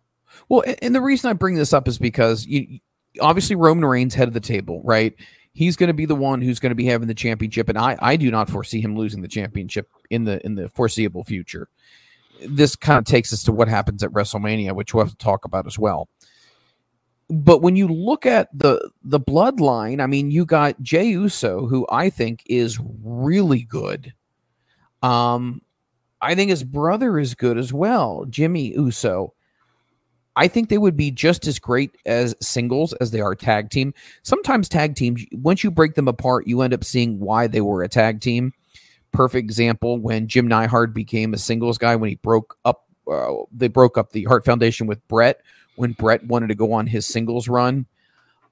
And Brett even admitted, he said, I kind of had to chaperone Jim. You know, he liked to party. He liked to do different things. Here I am. I got commitments and obligations, and I got to have a new start. But I think Jimmy and Jay, and I think a lot of tag teams nowadays, can be individuals just as strong as they were tag teams. Because I just feel like the dynamics of tag teams now together, but you're really not missing anything if you end up taking them apart. And when I say tag teams, I mean like real legitimate tag teams. I'm not talking about two guys you throw together like KO and Sammy. That's not really, quote unquote, a tag team, right? They're just two successful singles guys coming together. I'm talking about an organic tag team like Dax and Cash. I think you could absolutely break those guys apart. Obviously, you're not going to, but I think Cash and Dax would both be great singles wrestlers, in my opinion. I think you could do the same thing with Johnny Hungy and Alex Reynolds. And in fact, I think that should have been done a long time ago. I think Alex Reynolds should have had a bigger push instead of being a tag team guy. But Jimmy and Jay are a big deal. I do ultimately believe that we're going to see a lot of new, maybe not new names, but names that we're familiar with really getting singles pushes. And gosh, why is his name slipping my mind? The big guy in the bloodline, Solo Sikoa. I think he's going to get a breakout move as well. I really, really do. I think the goal of the bloodline was not only to draw eyeballs, but to draw eyeballs on Jimmy and Jay and Solo, because Roman and Paul Heyman don't need it. I think they're basically going to have three big superstars on their hands for many years to come with those three guys, because I think they positioned them well. They're over with the audience. They're going to be off to the races. They really are. Shinsuke Nakamura and Seth Rollins obviously will be having a match for the World Heavyweight Championship at Payback. Shinsuke Nakamura seems to be getting back on track recently. Shinsuke was a guy he made a real big impression in NXT, and then when he got to the main roster, he was still fairly hot, but then I feel like he kind of fizzled out, or he got lost in the shuffle. But I feel like now they're going to try to, let's go ahead and throw a new fresh coat of paint on him, right? Let's kick the tires again and let's see what we can get out of him. And who better to have a great match with than Seth Rollins? I mean, would you say that Seth Rollins right now has to be in the top 5 guys right now that you really could put anyone in the ring with and he's going to make them look good? Absolutely. Seth Rollins is amazing. Love him. Great talent in the ring. Great on the mic. If somebody can't have a good match with him, there's an issue. There's a major issue. Bastion Booger could come out of retirement and have a good match with Seth Rollins. He died. Oh, then they probably can't have a good match anymore. That won't work well. You're right. No, I get your point, though. You're right. He's that good. So, no, Seth Rollins is fantastic. Nakamura, to me, once again, you know this, I don't get it. I don't care for him. He does not entertain me. He's very awkward to me. I don't get it. I don't get it, and I don't like watching him wrestle. Which one again? Nakamura. Yeah, Nakamura is I would say he's an acquired taste. He is very unorthodox the way he wrestles. He was super big over in Japan, which obviously it makes sense. Really big in the NXT world, but no, it didn't really convey or convert over well into WWE as far as the main roster and his staying power with being relevant consistently. And I can see where there would be some detractors that could see the things that you see in him. Yeah. I mean, I'm not taking anything away from Brandon. My buddy Brandon, he's been on the show with us. He thinks he's great. Right. So it's all relevant. Everybody's got their opinions on. You think Kenny Omega is great. The rest of the world thinks he's terrible. But hey, that's okay. I see that look in your eyes. But no, I mean, once again, I'm just being a smart ass. But that's part of it. We all have wrestlers that one thinks is great and other ones don't get it. So I'm not taking nothing away from Nakamura. It's just for me, for my taste of wrestling, just doesn't do it for me. I get it. People like him. I'm just not one of those people. So there also seems to be a big issue in WWE when it comes to what's going to be happening at WrestleMania. Now, there's some theories that are being thrown around that it could be The Rock versus Roman Reigns in that match, in the headlining match. Now, obviously, there have been so many plans to put Cody in that situation, for Cody to finish the story. Do you think this detracts or this upsets Cody if, unfortunately, that does not happen? Do you think that Cody would accept wrestling whoever the world heavyweight champion is? Or do you think anything less than being WWE champion is going to be okay with Cody Rhodes? If I'm Cody, anything other than WWE champion, I'm not happy with. I'd be pissy about that. That's why he went back. We all know that. He said it himself. Yeah. He went back to finish the story or the business or whatever. Do what his dad never did, his brother never did, however that spiel went. That's what he's gone back for. And if he's not going to get it, why? What's the good of it? So I think if he doesn't get it, if I'm him and I don't get it, I'm pissed off. I'd be unhappy about that. I mean, how many more years left on his contract? Well, they probably added back on all the time he was gone for his injuries. So I would say he's probably realistically got another 3 years or so on his contract. How long was his deal? I think it was originally 5. Oh, I did not know it was that long. I thought it was a 3-year deal. Yeah. But still, I mean, so you're going to keep him floating around the top for how long? Because at a certain point, we're going to get tired of that too.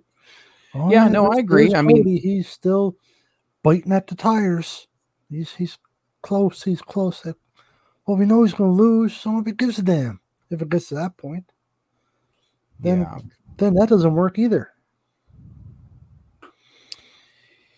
Yeah, I can definitely see where that could become an issue. I'm just a little worried about. I'm a little worried about if that doesn't happen, how will that be perceived? Meaning, like, you got to think about The Rock coming in. It would be huge if he wrestled. Now, do you think The Rock would say to himself, you know what? We need to stick with what the story was, and that's about the next guy. He's thinking about himself. Bringing The Rock back's not going to help you. It's a one-off that's going to make it relevant. Don't get me wrong. If you're going to do it, he's the guy you bring in, and WrestleMania is when you do it. You'll sell a boatload of more pay-per-views. But what do you do on the Monday after? Where do you go? What happens? It's a great question. The thing is, you're not going to put the belt on him. Or I strongly doubt they'll put the belt on him. Maybe they could. Who knows? But so I wouldn't think so. Do you think? What do you have? He beats Roman. okay, Roman defeated The Rock. He's truly the head of the family, head of the table. You drew a massive rating. Okay, that's great. You kind of buried The Rock a bit. Not that you can really bury him at this point, but you know what I mean. Right. And you still don't have anybody to challenge Roman. And you pushed Cody to one side again. So now his value's gone down a bit. I mean, it's a very, very short-term answer. It's just a pop for one night, realistically. And it's not wrestling. It's not one night. It's the story. It's everything going forward. It's the months leading up. It's the months after. And bringing in guys like The Rock or Goldberg or stuff like that, it's just very narrow, very hot shot booking. Bring it in, draw big pop, big numbers. But it didn't address our true issue.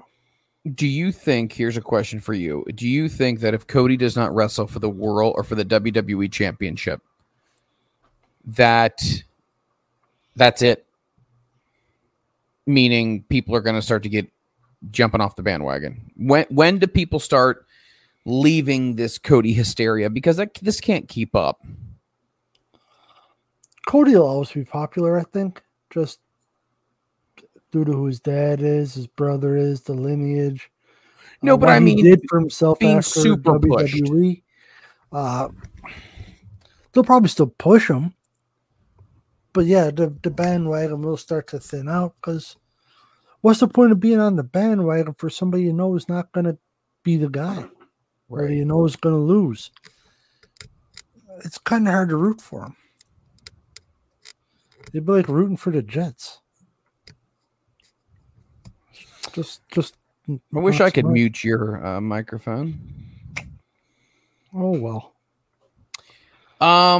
I don't know. I'm very confused with this, because I mean, you got a little person called LA Knight, and once again, when you have lightning in a bottle, you got to use it.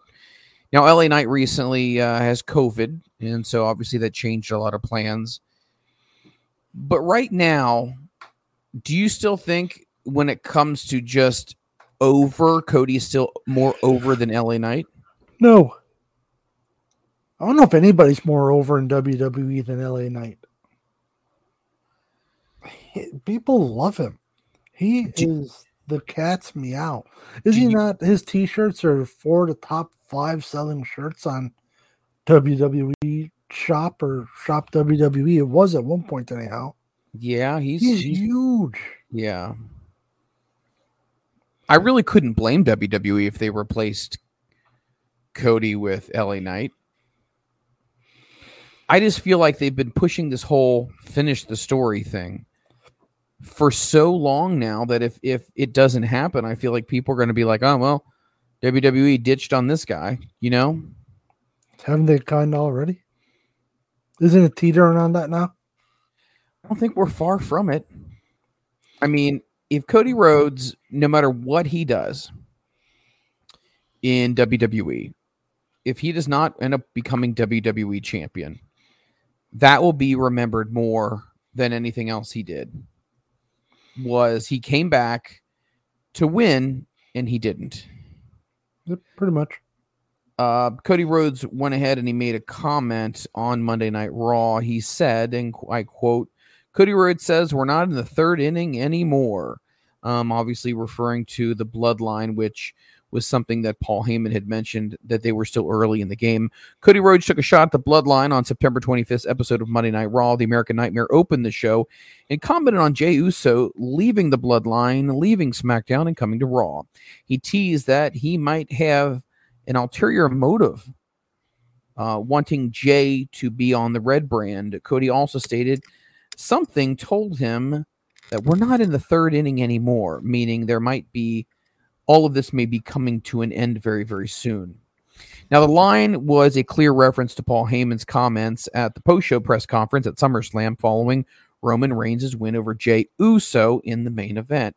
He said we're only in the bottom of the third inning regarding how long the Bloodline storyline still has to go. Now, Cody previously lost the undisputed WWE Championship to Roman Reigns at last year's WrestleMania. What will be happening with Cody Rhodes now? Will he eventually get his chance at Roman Reigns again? Do you think that the audience would be upset if they had him lose again? So let's say he does get the match and WWE books him to lose again. What do you think? That'd be bullshit. That'd just be terrible. Why are you going to book that again? Why are you going to have your same main event for WrestleMania 2 years in a row and have the same outcome? Did that make any sense? Am I talking foolish here? Think that would be a good idea? You're thinking correctly. Oh, no, people don't usually say that to me. Thanks, Mike. I appreciate that, buddy. You're very welcome. But you know what I'm saying? Like that just wouldn't make sense. You can't rinse and repeat your main event at WrestleMania.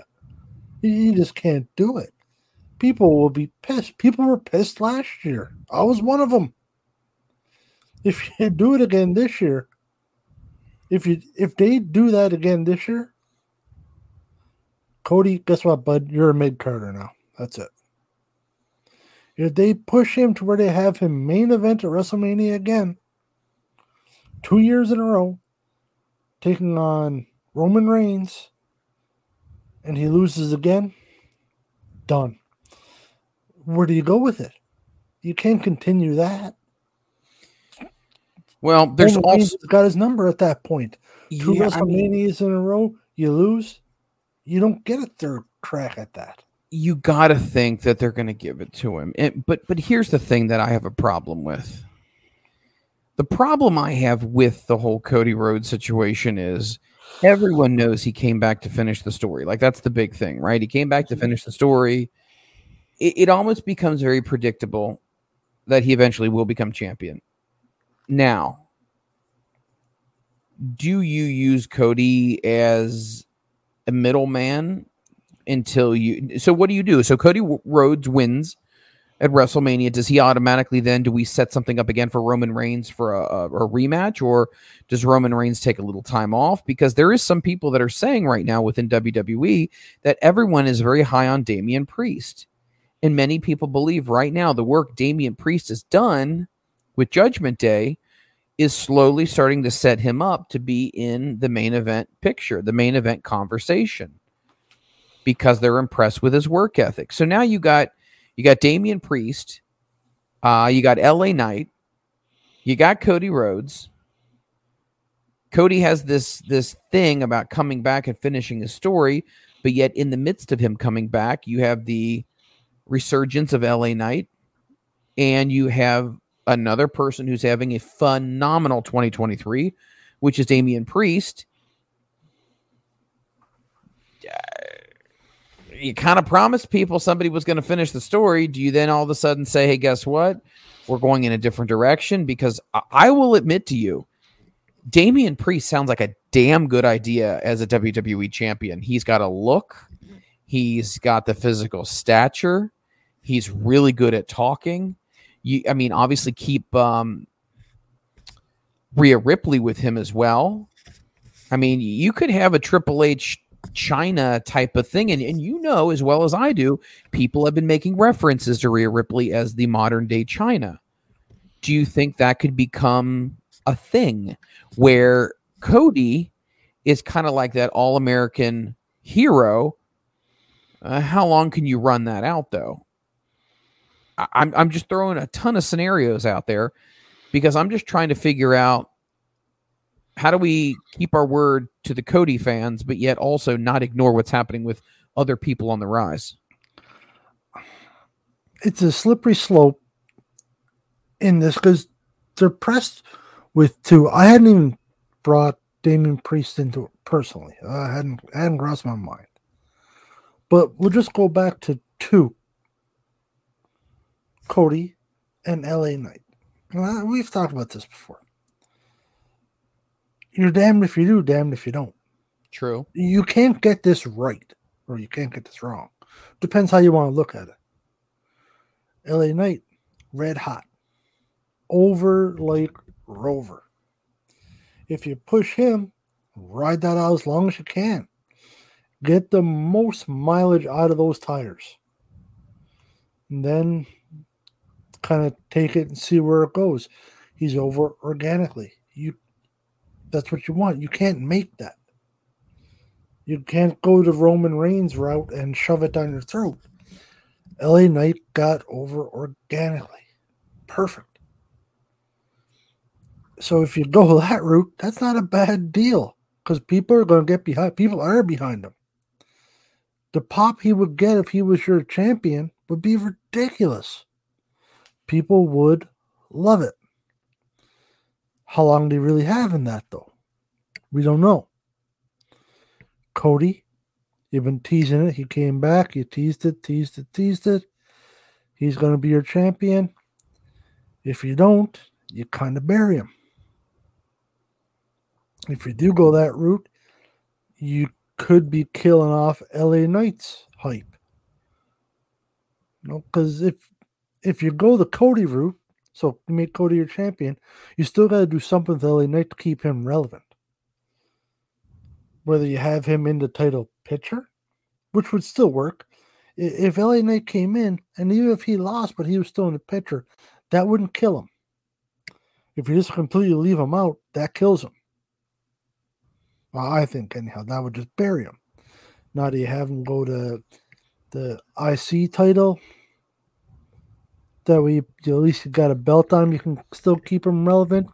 I don't know. Yeah, maybe not. Okay, okay. So what you, if you're saying you bring him, if you go with Cody, you're saying that you would want LA Knight to obviously still stay relevant. So you'd have to put him in a program with somebody that was still a top guy, right? Yes. Yep. Preferably for a championship. That means you'd be putting him in there with Gunther, which, dude, he's a machine. Like, are you really wanting to take this guy who basically has the persona, the longevity, all the stuff of a Bruno Sammartino, but it can tell a great story? Do you want to really take the belt off of him with the Imperium as you're trying to maybe continue the momentum of that faction? Then again, let's talk about that. What about Gunther? He's already sitting in the second slot. A Gunther Roman Reigns match would be brutal. I think he could abuse Roman Reigns if he wanted to. That would be brutal. Again, another guy who I think could easily slide into that second spot. But let's kind of stay on topic here. So someone's opinion that I don't necessarily always agree with, but for the sake of this conversation, I'll go along with it. So Eric Bischoff was asked the Cody Rhodes LA Knight situation that the Butster and I are talking about as we speak. What do you do? Like, what's the magical elixir for all of this? What is the magical wave my wand and everybody ends up happy with their situations? Well, Bischoff recently participated in a Q&A on his episode of 83 Weeks podcast. Now, during the podcast, Bischoff was asked about the next potential top star in WWE, with such people being discussed as Cody Rhodes, LA Knight, and others. Now, he says there's no real wrong answer, but he ultimately believes Cody is next in line for the spot. This is what he said. As for the uber popular LA Knight, Bischoff believes that the former Eli Drake is a major star who's sitting in the waiting room to be the future. Here's a quote. I think for the future, it's LA Knight. I think LA Knight's going to end up being a massive star if he's not already. He's a huge star, huge, but he's not as big as he's going to be in the future. So he's a massive star in the waiting room. Roman Reigns currently is the man right now. So where's our focus as far as Cody?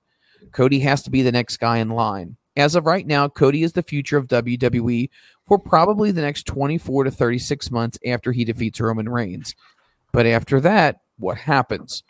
Injuries, other opportunities, more people begin to rise up. Obviously, new crops of people come up from NXT.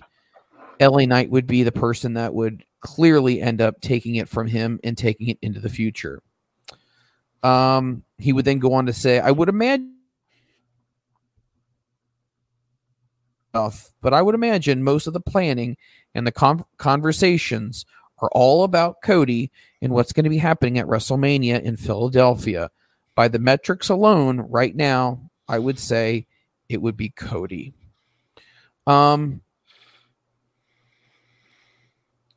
to 3 years. How old is LA Knight going to be in 3 years' time? Well, that's my next big thing. So you're basically saying you're going to take the belt off of Roman Reigns and you're going to give it to Cody.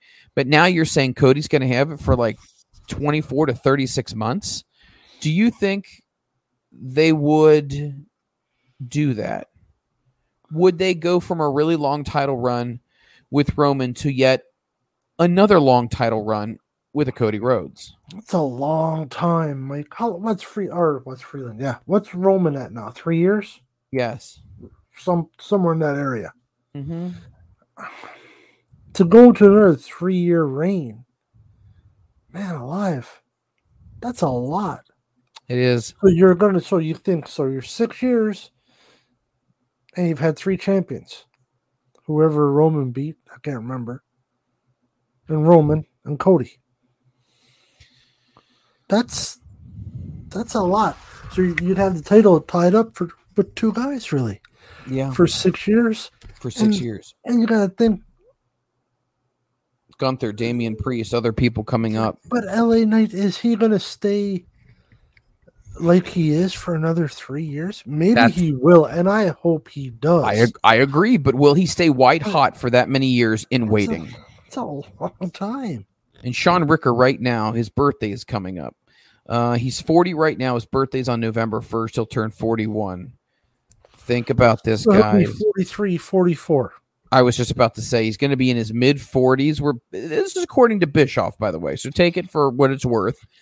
But 43, 44, when he gets the belt, is he still going to be where he is right now at that time?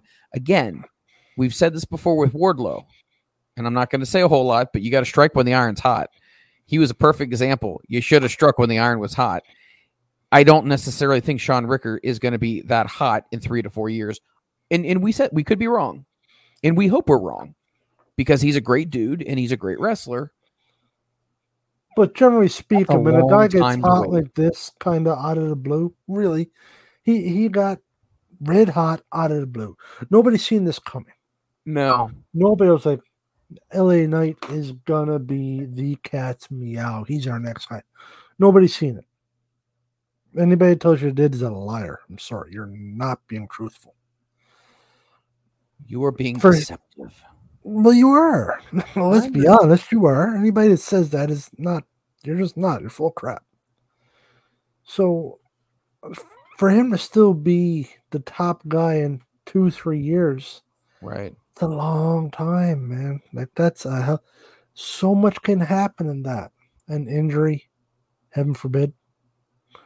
You know, just a little bit of mid-40s. I mean, you and I are in our mid-40s. Mid-40s are perfect. Don't look at me like that. Hey, I'm 42, man. You're the one who's what, 47? I'll quit this show. You know that, right? If the verbal abuse keeps happening on me, it's just going to be me. Right. You're running out of options. Okay. You pretty much reached the bottom of the barrel when you called me back. No, you're probably one of the pinnacles, my friend. So, but let's. So it's just that I can't see that happening. Just on those timelines. What I envision could be totally wrong. This is just me thinking, okay? How I see it going over is Cody gets the belt off of Roman at WrestleMania. Now, I'll throw one out there. Just as a complete random popped in my head when you were talking about The Rock coming back. Gotcha. Cody and Roman, main event, night 2, WrestleMania. Got it. Okay.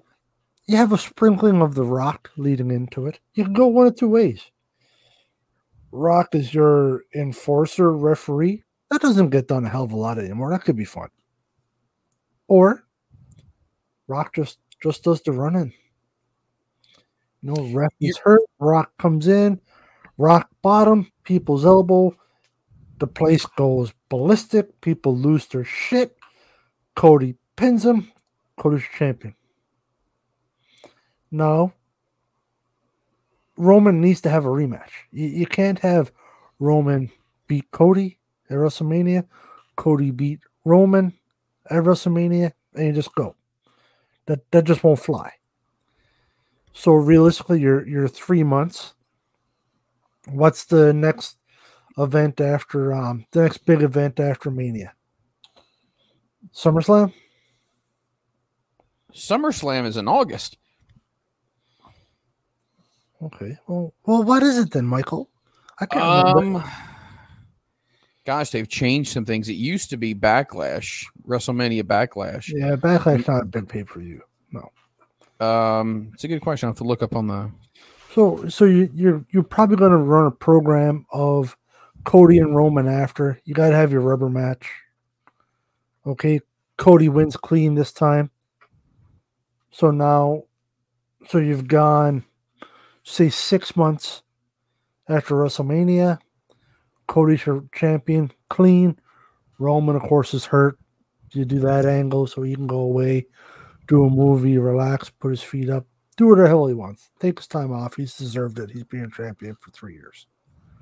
So you go that route. Then, if things are still going well with LA Knight, he's still popular and whatnot, you could do the LA Knight Cody angle.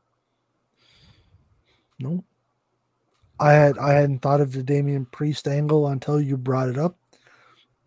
There'd be some good matches there because you can't just keep wasting Damian Priest either. So you go that route.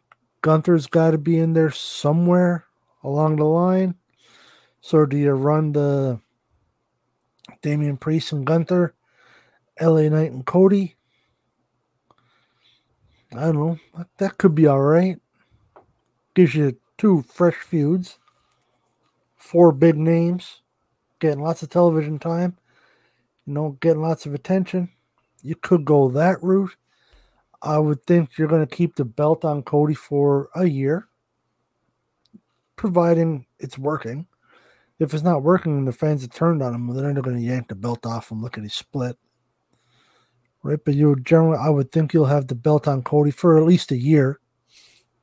Mania to Mania, minimum of that. After all the hype, the hoopla, and the push, you're not going to have him a transitional champion. Win it at WrestleMania, lose it at Backlash, or lose it at SummerSlam. You're just not going to do that. That'd be stupid. That would make 0 sense whatsoever. Because then all your hype and hoopla was for what? A little tiny reign like that just to say he did it, and now you're going to put him back to mid-card status, upper mid-card? That's not going to happen. That wouldn't make sense, I don't think. Do you? No, but I mean, so you think that if he gets it at Mania 40, he keeps it Mania to Mania, you think? There's going to be at least that, yeah. Because you're going to have your first little bit, he's still feuding with Roman. Not Raymond, Roman. Okay. The reason why I just chuckled was I was thinking of Everybody Loves Raymond. I was thinking he's gonna start feuding with Ray Romano. Oh God. Promos could be good. I'm not sure about the in-ring action. But yes. So you're gonna have that go for a bit. You have to. You have to continue that. You can't just end that feud and have Roman go from a 3-year run, 3.5-year run, whatever it'll be by then, to just he lost and he's gone. But that's just terrible writing. That just won't fly. Okay, so Cody wins at Mania, yep. But not cleanly, kind of because Roman did not win cleanly at Mania last year. Exactly. So you're going to run that back. It's tit for tat. Mm-hmm. He gets the belt. Then obviously Roman is upset because he feels like he got screwed over or whatever it may be. But wouldn't so you're saying The Rock would come out as the enforcer, screw over Roman, and Cody goes over. It's just, something like that. It's just the reason I say that is because you get the best of all worlds. You get the massive pop of The Rock being there. You get the belt off Roman. So Cody gets his push now. Gets his time with the belt. You can continue that feud a little bit longer, but evidently still keep it on Cody. Roman loses, gets his little bit of time away. Cody runs it out for a year. You could build a feud with somebody else, right? Because really, we've had Roman for 4 or 5 years now as the main attraction of WWE, really. So it gives us a break from him, right? So when he comes back after being away for a bit, he's, was it distance makes the heart grow fonder? Absence, yep. Right, absence, whatever. You get where I'm going with this. So, he comes back after being away for a bit because you could bring him back as a face even. He's been away, he's been hurt, he comes back as a face, or just comes back as a complete, total miserable scumbag that cheats and is up to no good and just is an absolute savage. Go that route too, which would be fun. It would just open it up more if you go that route. I think it'll get you all the pops you need, but you can continue on with Cody finally getting his belt, and you can open up feuds for other people. You could get LA Knight in there. You could get Damian Priest in there. Maybe even get Gunther in there. But you're basically saying that Cody gets 1 year Dunzos. Probably. Well, the reason why 12, 18 months. No more than 18 months. But here's what didn't make any sense to me, and I'm trying to rationalize this. So Solo Sikoa screwed over Cody Rhodes. Why didn't Cody immediately go into a program with Solo Sikoa? So your guess is as good as mine on that one. Because if you had The Rock interfere and cost Roman the championship, conventional wisdom would say that Roman would want to go after Dwayne for what he did, being disloyal to the family. Yeah. And that in itself could set something up. We've seen people challenge people to the following year's WrestleMania, the night after WrestleMania. Yeah, that could be. So you could basically take Roman Reigns, and he almost could be doing his own little quest to find himself or whatever like that. And then Cody goes off to do his own thing. But, I mean, do I think you would have a rematch? I feel like if you had, and this is just my opinion, I think if you had a rematch between Cody and Roman and Cody won cleanly, because you're basically trying to say they're going to trade 2 wins for 2 wins, right? Well, you need a rubber match. Because they've only had 2 matches. Am I right? Or had they had 3? No. So, okay. So Cody came back and he had a match with Seth Rollins at WrestleMania 37 or 38? 38, I believe. Okay. So then, I gotta think here. Let's see here. Let me see with the 38 card. Mini 38. I want to see what else was on that card here. Let's see who else was there. The only reason I'm looking at this because I want to make sure. Yes, it was Cody. Okay. So Brock was the WWE champion at WrestleMania 38. He was taking on Roman Reigns. So Cody took on was it Seth Rollins? I think so. I'm fairly sure. Why am I not getting Seth freaking Rollins comes out and a punch? Okay, it's like man to Rollins waits. Okay, so Cody Rhodes came out and beat him. Okay, all right, interesting. Well, we're just gonna have to wait and see what happens here. I think it'll be interesting. They have a lot of good options. Is the gist of what we should be getting at here is WWE has a lot of good options that they could go with for their title. A ton. So that's one thing you got to give credit where credit is due. They've set themselves up nicely, maybe a little too nice. Really? Well, I would say I don't think that you can have Cody be a 2 or 3 year guy, and I don't think you could have LA Knight be a 2 or 3 year champion. I just don't think it makes any sense. I think 3-year champions. Sean Ricker is 2 years older than Cody. So if you're going to have Cody do something for the next 36 months, Sean's going to be 43, going on 44 before he gets the belt. Now, I don't know what his contract looks like, but they've been trying to work out a 5-year deal contract with him, and I don't know if they've officially came together on terms with anything yet, but I mean, I think that's a stretch. That's a stretch for... It's a long time. It's hard to book 3 years out. Yeah. Because guess what? Whatever you plan, it ain't happening. No. Someone's going to get hurt. Yep. The fans are going to turn on somebody. Somebody's going to become bitter. You know, there's so much is going to happen. Not could happen, but is going to happen. Somebody else could become red hot. Get over it, just like LA Knight is. And LA Knight gets lost in the shuffle. It could happen. You can't plan that far out. You just can't. It's too much. Or he could just be, you know what? I've had a good run. I've made my money. Life is good. I've taken care of myself. I've taken care of myself financially. I'm out. You don't know. You can't predict that far out.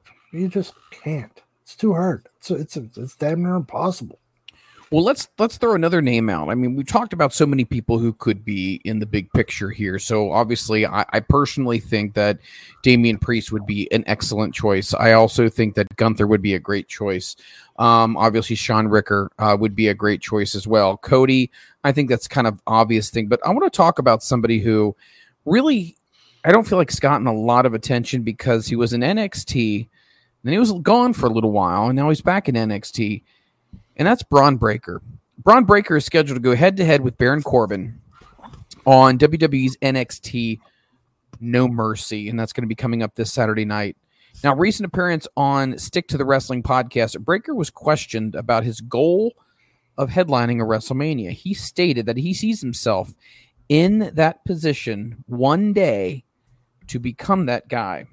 He says the following: I'm so driven and so goal-oriented and so focused on my craft and trying to evolve and be great and trying to take in all the knowledge that I can.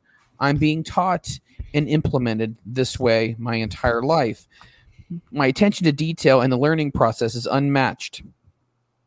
Just about how much as I pay attention, I write things down, and I'm eager to learn. And I think it goes back to my coaching and when I was in college, because I would burn my brain on a daily basis on so much attention to detail. Small things matter, and little things matter as well. So yeah, one day I will main event WrestleMania. I'm sure it'll be with, he said, Carmelo Hayes. And he said, we'll do it on more than one occasion. Now, Carmelo Hayes is a huge star right now in WWE, and it's somebody that I feel like will definitely make waves. I definitely believe Carmelo Hayes is going to be a big deal as well. I mean, he already is a big deal. But Braun Breaker, you know, we were always kind of questioning what would happen with Braun Breaker. Where would Braun Breaker go? What would he do? You know, a lot of people thought that he was eventually going to, you know, appear at the Royal Rumble and then have a really good showing and then start to kind of feud on the main roster. Well, that really didn't quite happen. And do you think, in your opinion, that he is still somebody who WWE can see as a potential champion again? I think so. He's got everything you want. Good on the mic. You can wrestle. Got a great look. You know, he's got the pedigree, the lineage, or whatever. No, not that you want to advertise that, but you know, he has what you want. He grew up around the business. Absolutely. I personally don't understand why he's not already on the main roster. I think he should be. Did they just want a little more seasoning on him? Or maybe they just don't want to bring him up to have him just get lost in the shuffle? Well, and I think that's a big part of it right now. I mean, we've just named off a ton of people that I think are probably going to be due to be getting big push. Mm-hmm. And I think he's another guy, but he's even further down the line. So I think you have to end up asking yourself, is he somebody that we would see? Well, hell, I can't even see 5 years from now, because at the end of the day, if you're thinking that you're going to only have two guys who are going to be WWE champion in the next, 5 or 6 years, then how does he factor into that? You know what I mean? It almost becomes a situation of you're like, what the hell's going on here? Like, do you think at some point stars are going to get a little frustrated with, I mean, we talked about it with AEW. Is the roster a little bloated? It's a little bloated. Do you think they're going to find the same situation in WWE where you got a bunch of big names and they're just not getting the opportunities that they could or should get? I could see that. You get that with anything. You get that with any team. You get that with different work environments. You know, if you have too many people, too many bosses, too many people that think they should be the boss, doesn't work out. Somebody's going to leave, go to a different company, be a pain in the ass in the office, whatever it would be. The roster's getting big. And there's a lot of really, really good wrestlers, like you said there. Okay, I'll throw one out there. Once again, I'm going off script here. Do you think he would be further ahead to just stay in NXT? He'll right now? Push? Yes. I definitely right now, think him coming to the main roster is a bad idea. I think, anyhow. The timing would just be wrong. But if he were to come up, so say in a year, they bring him up. Not just WrestleMania after. So I guess that'd be 18 months or so. They bring him 41, up. Yep. A year and a half's a long time. So he's been in developmental or the minors or whatever you want to call it for another year and a half. How far can he really go there? You're only going to develop so far. Right. So you got to eventually bring him up. So say if they bring him up in a year and a half, he's probably not gotten a heck of a lot better than he's going to be now or going to be in 6 or 9 months' time. Because he's kind of reached the ceiling there. But are you not better to leave him in the minors, or developmental, sorry, to where he can still be relevant and still be on TV and still be the big name, you know, the big dog in the yard, however you want to look at it, versus bring him up. He's not going to be a champion. He's not even going to get a sniff of it, I don't think. Right now, there's so many wrestlers ahead of him. Correct. With bigger names that have put in their time, and they're right on the cusp. So he'd almost get lost in the shuffle, I think, unfortunately. And that'd be terrible. Yeah, that'd just be so disheartening for him and for the talent, for the fans too. People that are fans of him. You'd be introducing him and then just, like you said before, getting buried in the shuffle. And he doesn't get nowhere there. So I think he's probably better off in NXT for the next bit. Once again, it's a tough one because he's not going to develop anymore. He's not going to develop a hell of a lot more. He's at the top there. Well, how long are you going to keep him there? You can't just completely wipe out the roster and bring everybody up and have a bunch of complete green wrestlers. That won't work. But you got to eventually give him a chance, though, as well. Like he's done it all for you. he deserves a chance, but there's so many people ahead of him right now.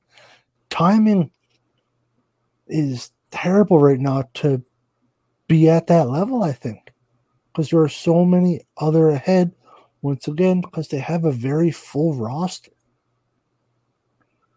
right? But what are his other options? Leave? Okay. Where's he going to go? Impact?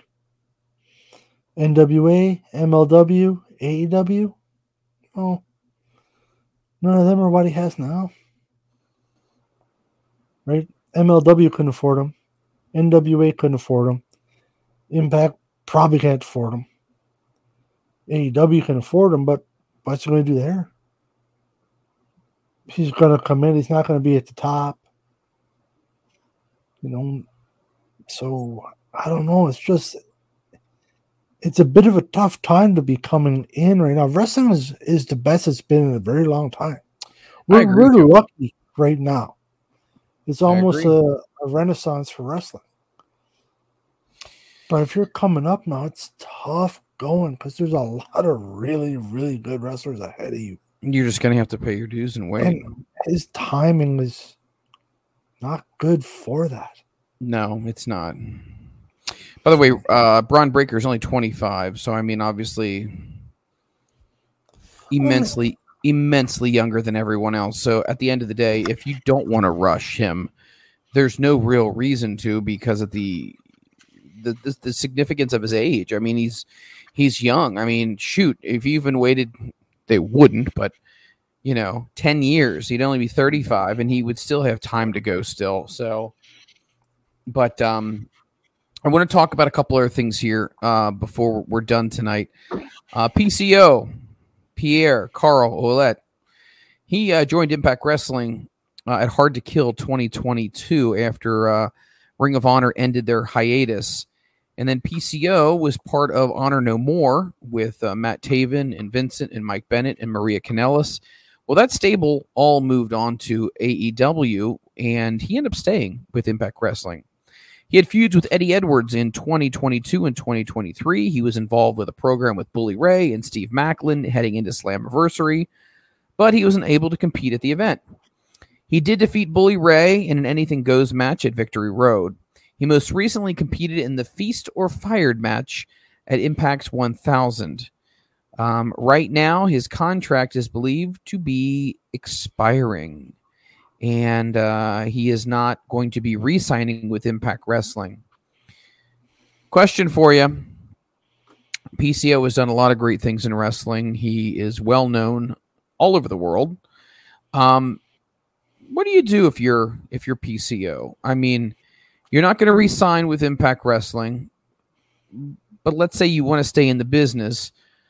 What happens? Where do you think someone like PCO goes? Is there a good destination for him? Do you think that he could show up, let's say, I don't know, at the Royal Rumble?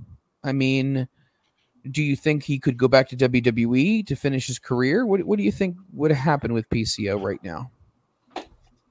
With his current gimmick, doesn't leave a lot of doors open. He would not fit in WWE. It's too theatrical, his gimmick is. Well, I mean, a lot could be said for the Bray Wyatt character as well. Yeah, I agree. Fair. Great point. But I just don't think he would. His gimmick at his age and the way he wrestles, I don't think WWE would be the answer. He'd have to change his gimmick up completely, I think, to get in there. Not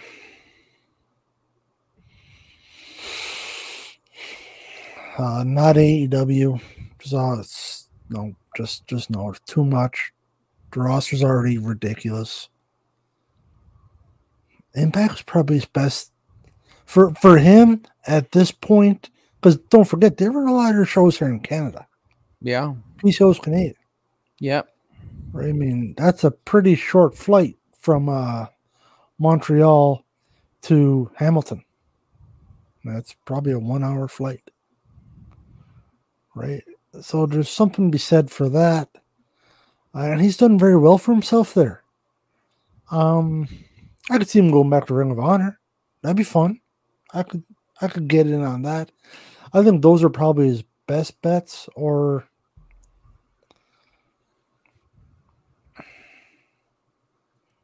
Mexico, a gimmick like that could get over in Mexico. I could see it working down there. I don't know if there's enough money kicking around there for him to go in. I can't see him going straight to the Indies. I can't see that happen. He's been around too long, done too much for him to do that. He's not at that point in his career, I don't think. But I mean, he doesn't want to stay with Impact. He must have something, a card up his sleeve. You would think, anyhow. Right? It'd be very interesting to see where he ends up deciding to go. I think whatever he does, he's going to do very, very well. 100%. Another guy who his contract is set to expire is Sami Callihan. So a lot of people are wondering what's going to be happening with Mr. Sami Callihan. Well, his contract is set to expire soon, and they believe, meaning Impact, that he's not going to re-sign or re-up with the company. Now, WWE and AEW aren't the only two pro wrestling companies in the world who have interest in free agents. Now, it appears that Sami Callihan's Impact Wrestling deal is drawing to a close. The former world champion is running up to just under a week, and it's unclear what he's going to do next. Now, for those of you who might not be super familiar with Sami Callihan, he was a part of NXT. He was known as Solomon Crow. He was back in there in 2013 to 2015. Then he parted ways with WWE to pursue his own path in pro wrestling. Now, Sean Ross Sapp in Fightful is saying right now Sami Callihan is running up sooner than later for his contract expiring. Now, he has been with Impact since 2017 after he departed from NXT, again, on his own terms. Now, a lot of people are wondering right now if AEW would be a place where Sami Callihan might show up. He has a long-time running relationship with Jon Moxley. As we know, Moxley has a lot of influence when it comes to AEW, and he's definitely in the ear of Tony Khan. Do you think, Butster, here's a question, Sami Callihan would have an opportunity to take the next step in his career if he went to an AEW and did stuff with Jon Moxley? I'd watch that match. They would beat the holy hell out of one another. I don't know how much legs it would have, but it could be some fun matches. It'd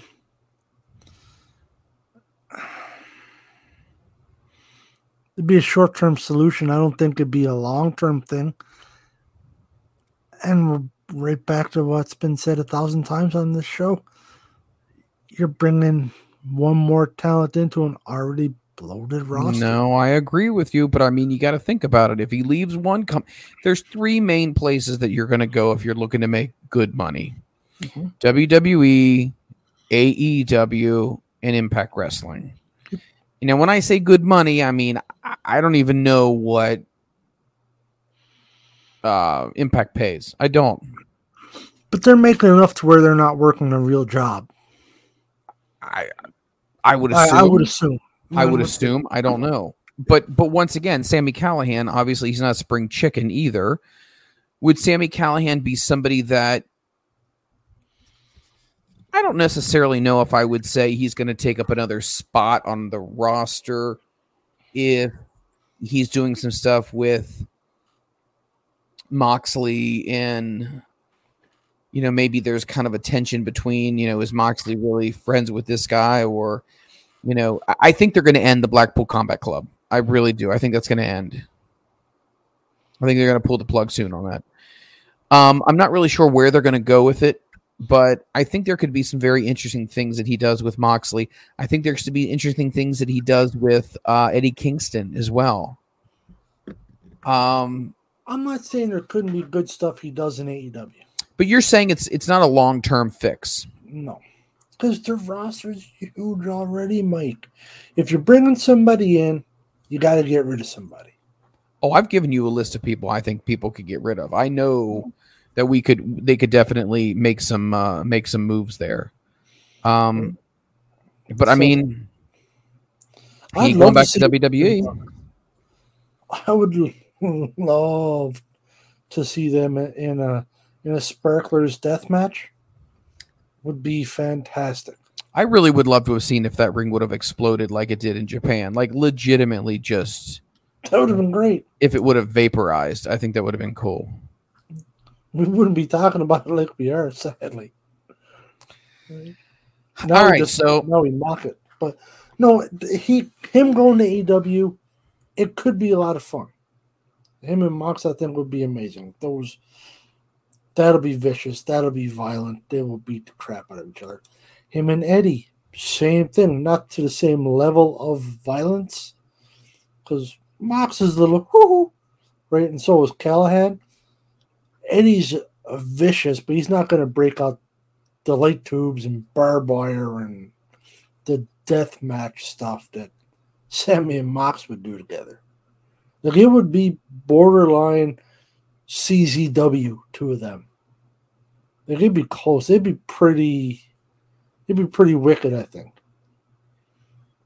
So him coming in, it could be a lot of fun. I just don't know where you'll go with it. Yeah, that's a good point. It wouldn't be like a 2-year program. He's not going to be kicking around for a long time. And you've got to think about it. We talked about this earlier. AEW really needs to make sure that they're starting to push the young guys too, because their contracts will be up at some point, and then WWE is going to want to scoop them up. Mm-hmm. How do you manage all these turbulent waters that is wrestling? But yet we have another free agent we have to talk about before we're done. Chick Magnet Punk. CM Punk is no longer with AEW, as we all know. He's going to be fresh on the market. Now, Busted Open Radio's Bully Ray expressed that his belief is that Impact Wrestling should rush to the front of the line to sign a deal with CM Punk once he becomes a free agent. This is what Bully Ray had to say. 1,000% I'd hire him. He stated emphatically, I think Punk needs to be in an environment that he is completely comfortable in, and I know for a fact he was not completely comfortable in WWE, and whatever went down in AEW, Bully Ray says his estimation is Punk is a valuable asset to the professional wrestling business. If you were to put CM Punk on Impact Wrestling, Bully Ray explained, Impact stock would go up immensely. Bully didn't think there is anyone in the Impact locker room would have any issues with CM Punk. He also brought up the fact that Punk visited a recent Impact taping that happened in Chicago and hung out with his friends in the locker room.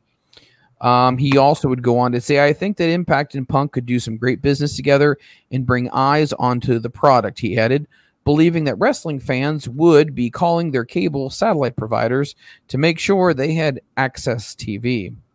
Now, it's not like Bully Ray is the only one speculating about where Punk could eventually end up going. Fellow WWE Hall of Famer Eric Bischoff thinks that Punk will land up in WWE and put a bow tie on his in-ring career, speculating that Punk only has a few more years to capitalize on his name. This information is coming from Wrestling Inc., and this is Ross Berman is reporting. So what do we think? Do we think that Impact Wrestling, he would go there to be the big star he is? I've also read reports where he still has beef with people in WWE. He still left a bad taste in some people's mouths in WWE. I don't know what you do. I mean, if you're CM Punk, clearly you're never going to make up with Tony Khan. You're never going back. WWE, everyone thinks is a foregone conclusion, but there's still some sour grapes there as well. You know, you got a brand new crop of young guys. Do you really want to bring somebody like that in? Impact Wrestling's really got nothing to lose. Sign him to a short-term contract. Give him some good money. See if you can't compete in the ratings category. WWE, I don't think would be a good. Like, once again, AEW, not happening. Or not for a long time, anyhow. WWE, I don't see why they would. 30 minutes ago, we were talking about what do you do with champions and whatnot. You got so much young talent. Or not just young talent, so much talent. You're already bottled up. You're keeping Braun Breaker in developmental so he doesn't get buried on the main roster. Well, if you bring in CM Punk, what do you do with him? I know. He's not coming in to be a low-tier guy. No. That's not going to happen. If you bring him in, you're bringing him in towards the top. Right or wrong, that's a different conversation. So I don't know if that's going to fly. And he burned some bridges with WWE. I guess he hasn't burned any bridges with Impact yet. But how much money is he going to want? Can Impact afford him? Yeah. Would he help Impact? Yep. You bring in CM Punk, your ratings are going to go up. Guaranteed. Will they go up ridiculous? Yeah, probably. Is it going to be a long-term ratings are going to go up crazy? I don't know. Maybe, maybe not. But he also comes with a lot of baggage you have to worry about. Like, who knows? I mean, Bully Ray's been around a long, long time. Right? He's damn good. Well respected. He's a veteran. He's been there. He's done that. He knows things. He's not a knucklehead. But, I mean, Punk had issues with the Ring of Honor locker room. He had issues with WWE locker room. He had issues with AEW locker room. Well, what's the common denominator here? It's him. So what would make you think it'll be different in Impact? So did he feel that he didn't fit in the other three locker rooms, but he will fit in here? And I'm not trying to cut the guy up or tear him down or nothing like that. Well, no, it's just an observation on what's been going on. At it, yes. I don't know. He would help Impact. I firmly believe that. He will. I just don't know how much negative impact he might have. Or maybe he wouldn't be that bad. Maybe when he's not all over TV and maybe he'd be a little calmer. Who knows? We don't know. There could be something to that when he's not, the face that's on TV every Monday night or Thursday night, Friday night, whatever SmackDown was when he was around with WWE, and he's not on every Wednesday night, and maybe, a little more lax, whatnot. But if you're bringing him in, he needs to know where he sits. Like, no, you're not coming in to be the boss. You're not coming in to dictate how things are done. You're coming in as talent. You're coming in as an employee. Bruce told, keep your yap shut. No nonsense. That's how I would approach it. He would definitely help Impact. I don't know if it's worth it. It's probably worth taking a flyer on, short-term deal, depending on what kind of money he's going to want. People love him. He has a cult following. Yeah, he does. So if you bring him in, your ratings are going up, your merch is going up. You're going to sell some extra tickets.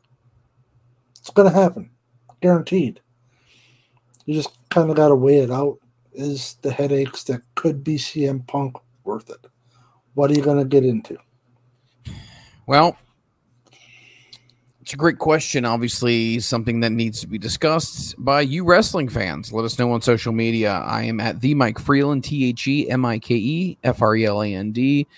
We got the Butster is at GotNoof2291. You can go ahead and hit him up on social media as well. Going into our last segment of the show, you and I have talked about this before, and I'm a big fan of hers, and I know you're a big fan of hers as well. And we've often asked ourselves, where has she been?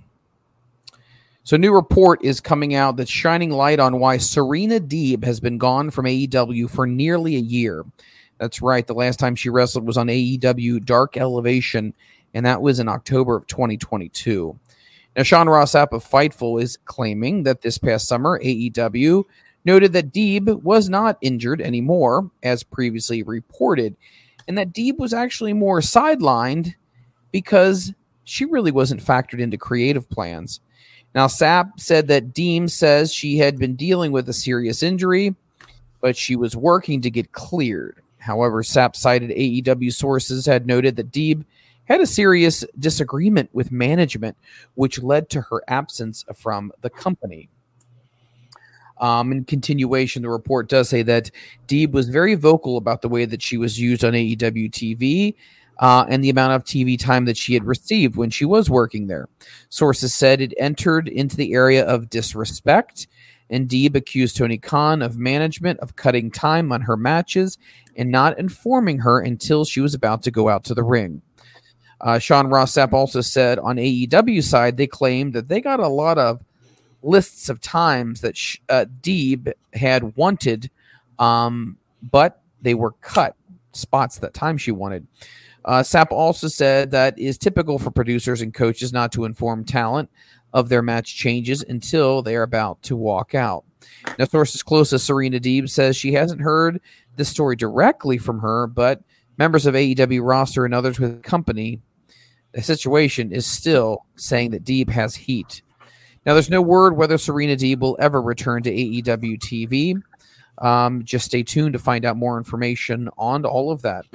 This is coming from WrestleZone and obviously Fightful as well. So, you got an angry Serena Deeb who says that she's not happy about her matches getting cut, her segments getting cut, the time of her matches being cut. She says she's not finding out about this stuff till about she gets to the ring, which allegedly, this is not uncommon for people not to be told until just about match time. I don't know why you would cut a Serena Deeb match. Like, she doesn't put on bad matches. I don't understand why that would become an issue. But Butster, how do we decipher all of this? I mean, is it a situation of Serena Deeb just got way too upset more than she should and crossed the line, or does she have a right to be barking when it comes to some of these things? She's got a right to be a little riled up.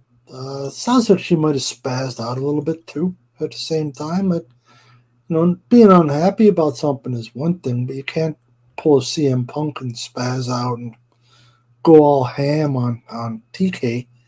I don't know the specifics of when you would let talent know if their match time was cut. I don't know how that works. It would strike me as not the best time to do it right before they're going out. Because, I've got 12 minutes for my match. They've talked to their opponent. They've worked out a couple things. And then just as you're going through the curtain, oh, no, you're at 8 minutes now. Well, that makes a huge difference. I wouldn't think they do that right before they go out. That just strikes me as not good planning. However, that's just me completely guessing. I don't know. How creative doesn't have something for her doesn't shock me. Because the rating's been, there's another conversation we have on a weekly basis. It's been a clusterfuck, for lack of better words, with Tony Khan at times. And the women's division has been completely lost. So I wouldn't be shocked if she feels a little bit disrespected.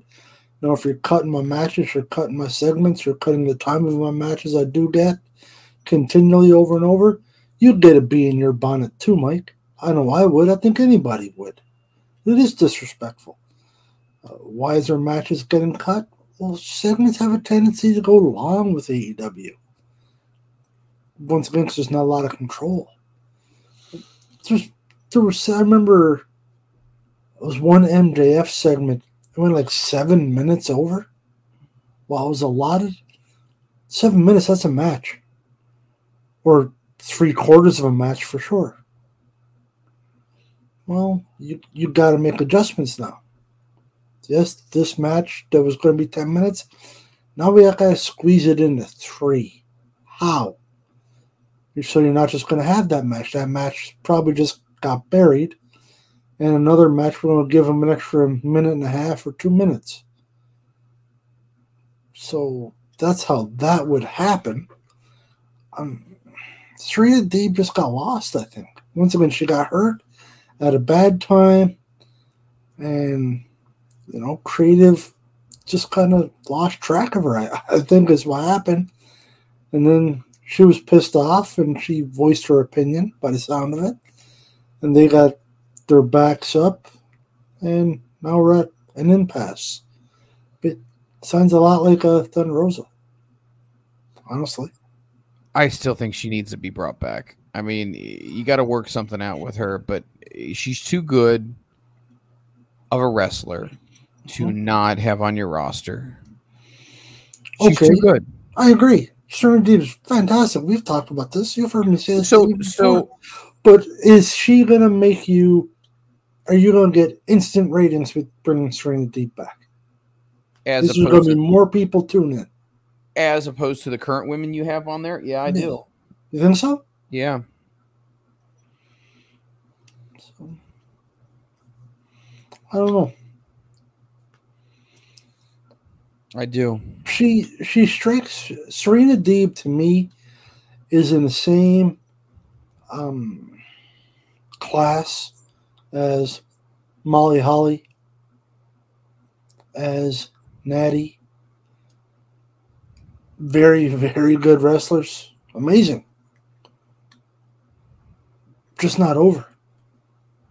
They're serviceable. They're the talent that you want on your roster because they will make other people look better. They will help people improve their skill set.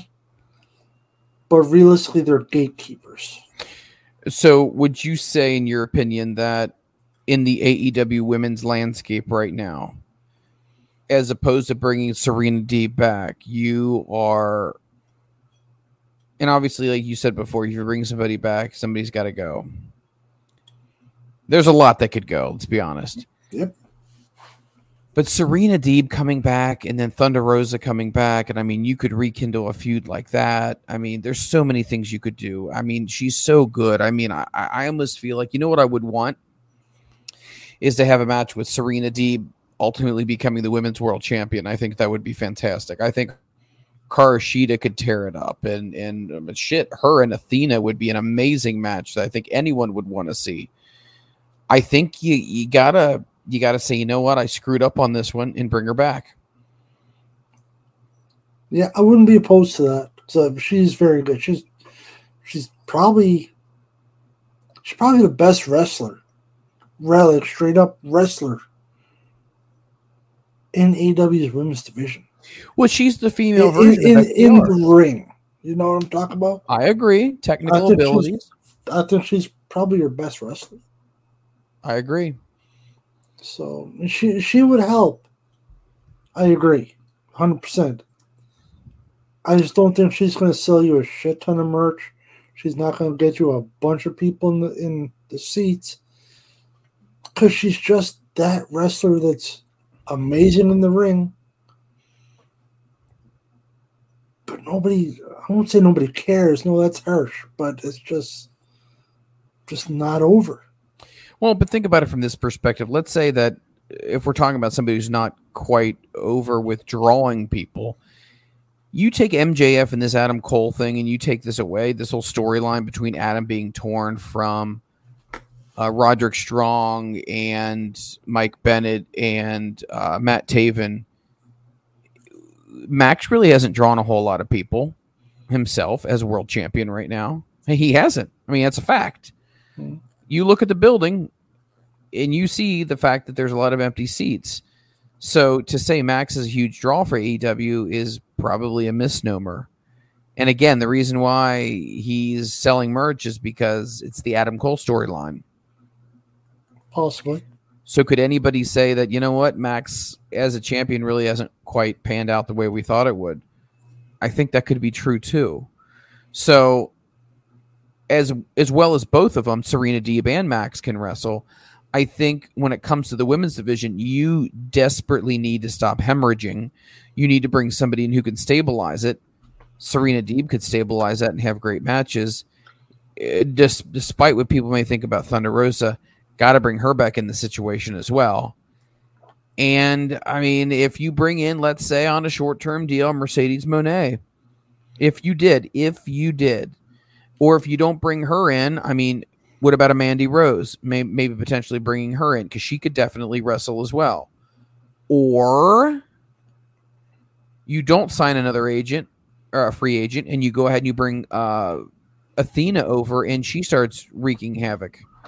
There's ways to improve the women's division and set up other matches that haven't happened yet. And again, Jamie freaking Hayter, man, needs to get her ass back to work because she has been so sorely missed. What is her expected return? Have you heard anything? I haven't. I've been trying to inquire about some stuff about when we may see her. I want to say before the end of the year. So I want to say before the end of the year, she should officially be back. Let me see here. Let's see here. Here we go. Keep in mind, this was in August, some of these notes here. So this is from Ella J, and this is Wrestling Inc. Last week, Wrestling Observer newsletter reported that AEW Women's Champion, former Women's World Champion Jamie Hayter would not be medically cleared for All In, which would be over in England. However, they did state that barring any unexpected situation, she should be back soon after that. Now, an exact timeline for her coming back has not yet been determined yet. So if she wasn't quite ready for All In, she was out for All Out. She didn't come to Arthur Ashe. Could we see her at WrestleDream show up? It would be really cool to see a return of her at WrestleDream, which is going to be October 1st. So she definitely will be back before the end of the year. So I think she'll be back. Let me think here. Would it be Full Gear? That's the next pay-per-view. Yeah. Let's see here. I think you definitely should have something like that. Have her coming back. I think Full Gear, if that's the one, that'd be perfect to have her back. So that's middle of November, isn't it? End of November, something like that? Mid-November. So last year it was the 18th of November. So yeah, so we're expecting it somewhere in mid-November. So that'll be a big boost to him there. Her coming back.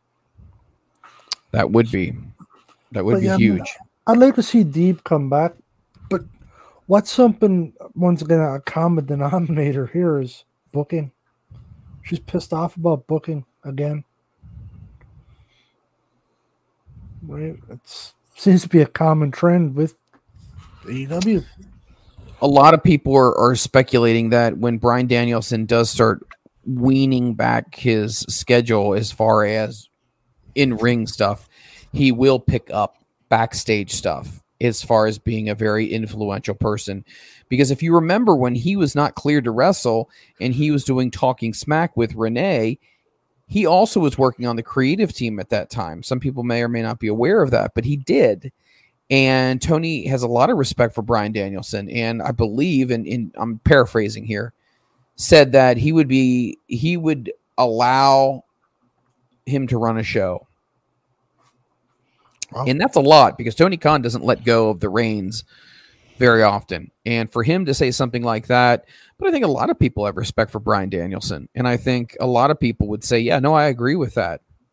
So I think Tony may slowly start to realize, you know what, I need to have some other people more hands on deck. He's got to know by now, doesn't he? Surely God. He can't be that narcissistic. Well, once again, we don't know him personally. I wouldn't assume he would be that way because it just doesn't fit what I've seen and the way he speaks. But who knows? Who knows? I mean, all guys, you really got to do put on Twitter or X. He would catch on pretty quick. Yeah, this is true. We didn't even get to talk about. We'll talk about this the next time. Dolph Ziggler, where we think we talked about it last week, where we thought he would show up. I do think he's going to team up with Ryan Nemeth. I do believe they're going to do something like that, working together. Whether it's short term or not, I think he will show up in AEW. There's a lot of rumors that continue to circulate around Edge. that he is definitely going to find his way into AEW at some point in time. Be interested to see if that ends up happening. So there's so many things happening in wrestling, but the show itself tonight was great. We thank you so much for taking time to download this. We've had some great episodes of downloads, and all of that is due to you, the listener. So if you are going on a business trip, you're going to be flying the friendly skies, or on a train, or maybe you're on a cruise, pop us onto your phone, into your ears, and listen to the Butster and I talk about all things pro wrestling, and we sharing our opinions. Again, you can find us on Twitter or X, whatever you want to refer to it. I'm at the Mike Freland, TheMikeFreland. He is at GotNoof2291. Butster, anything else that you have any comments, thoughts, concerns about anything before we put a bow tie on this show? Oh, no, I'm good. Let's send it home. With that being said, it's been real. It's been fun. My name is Mike Freland for Christopher Butt. We will catch you next time on the Front Row Material brand.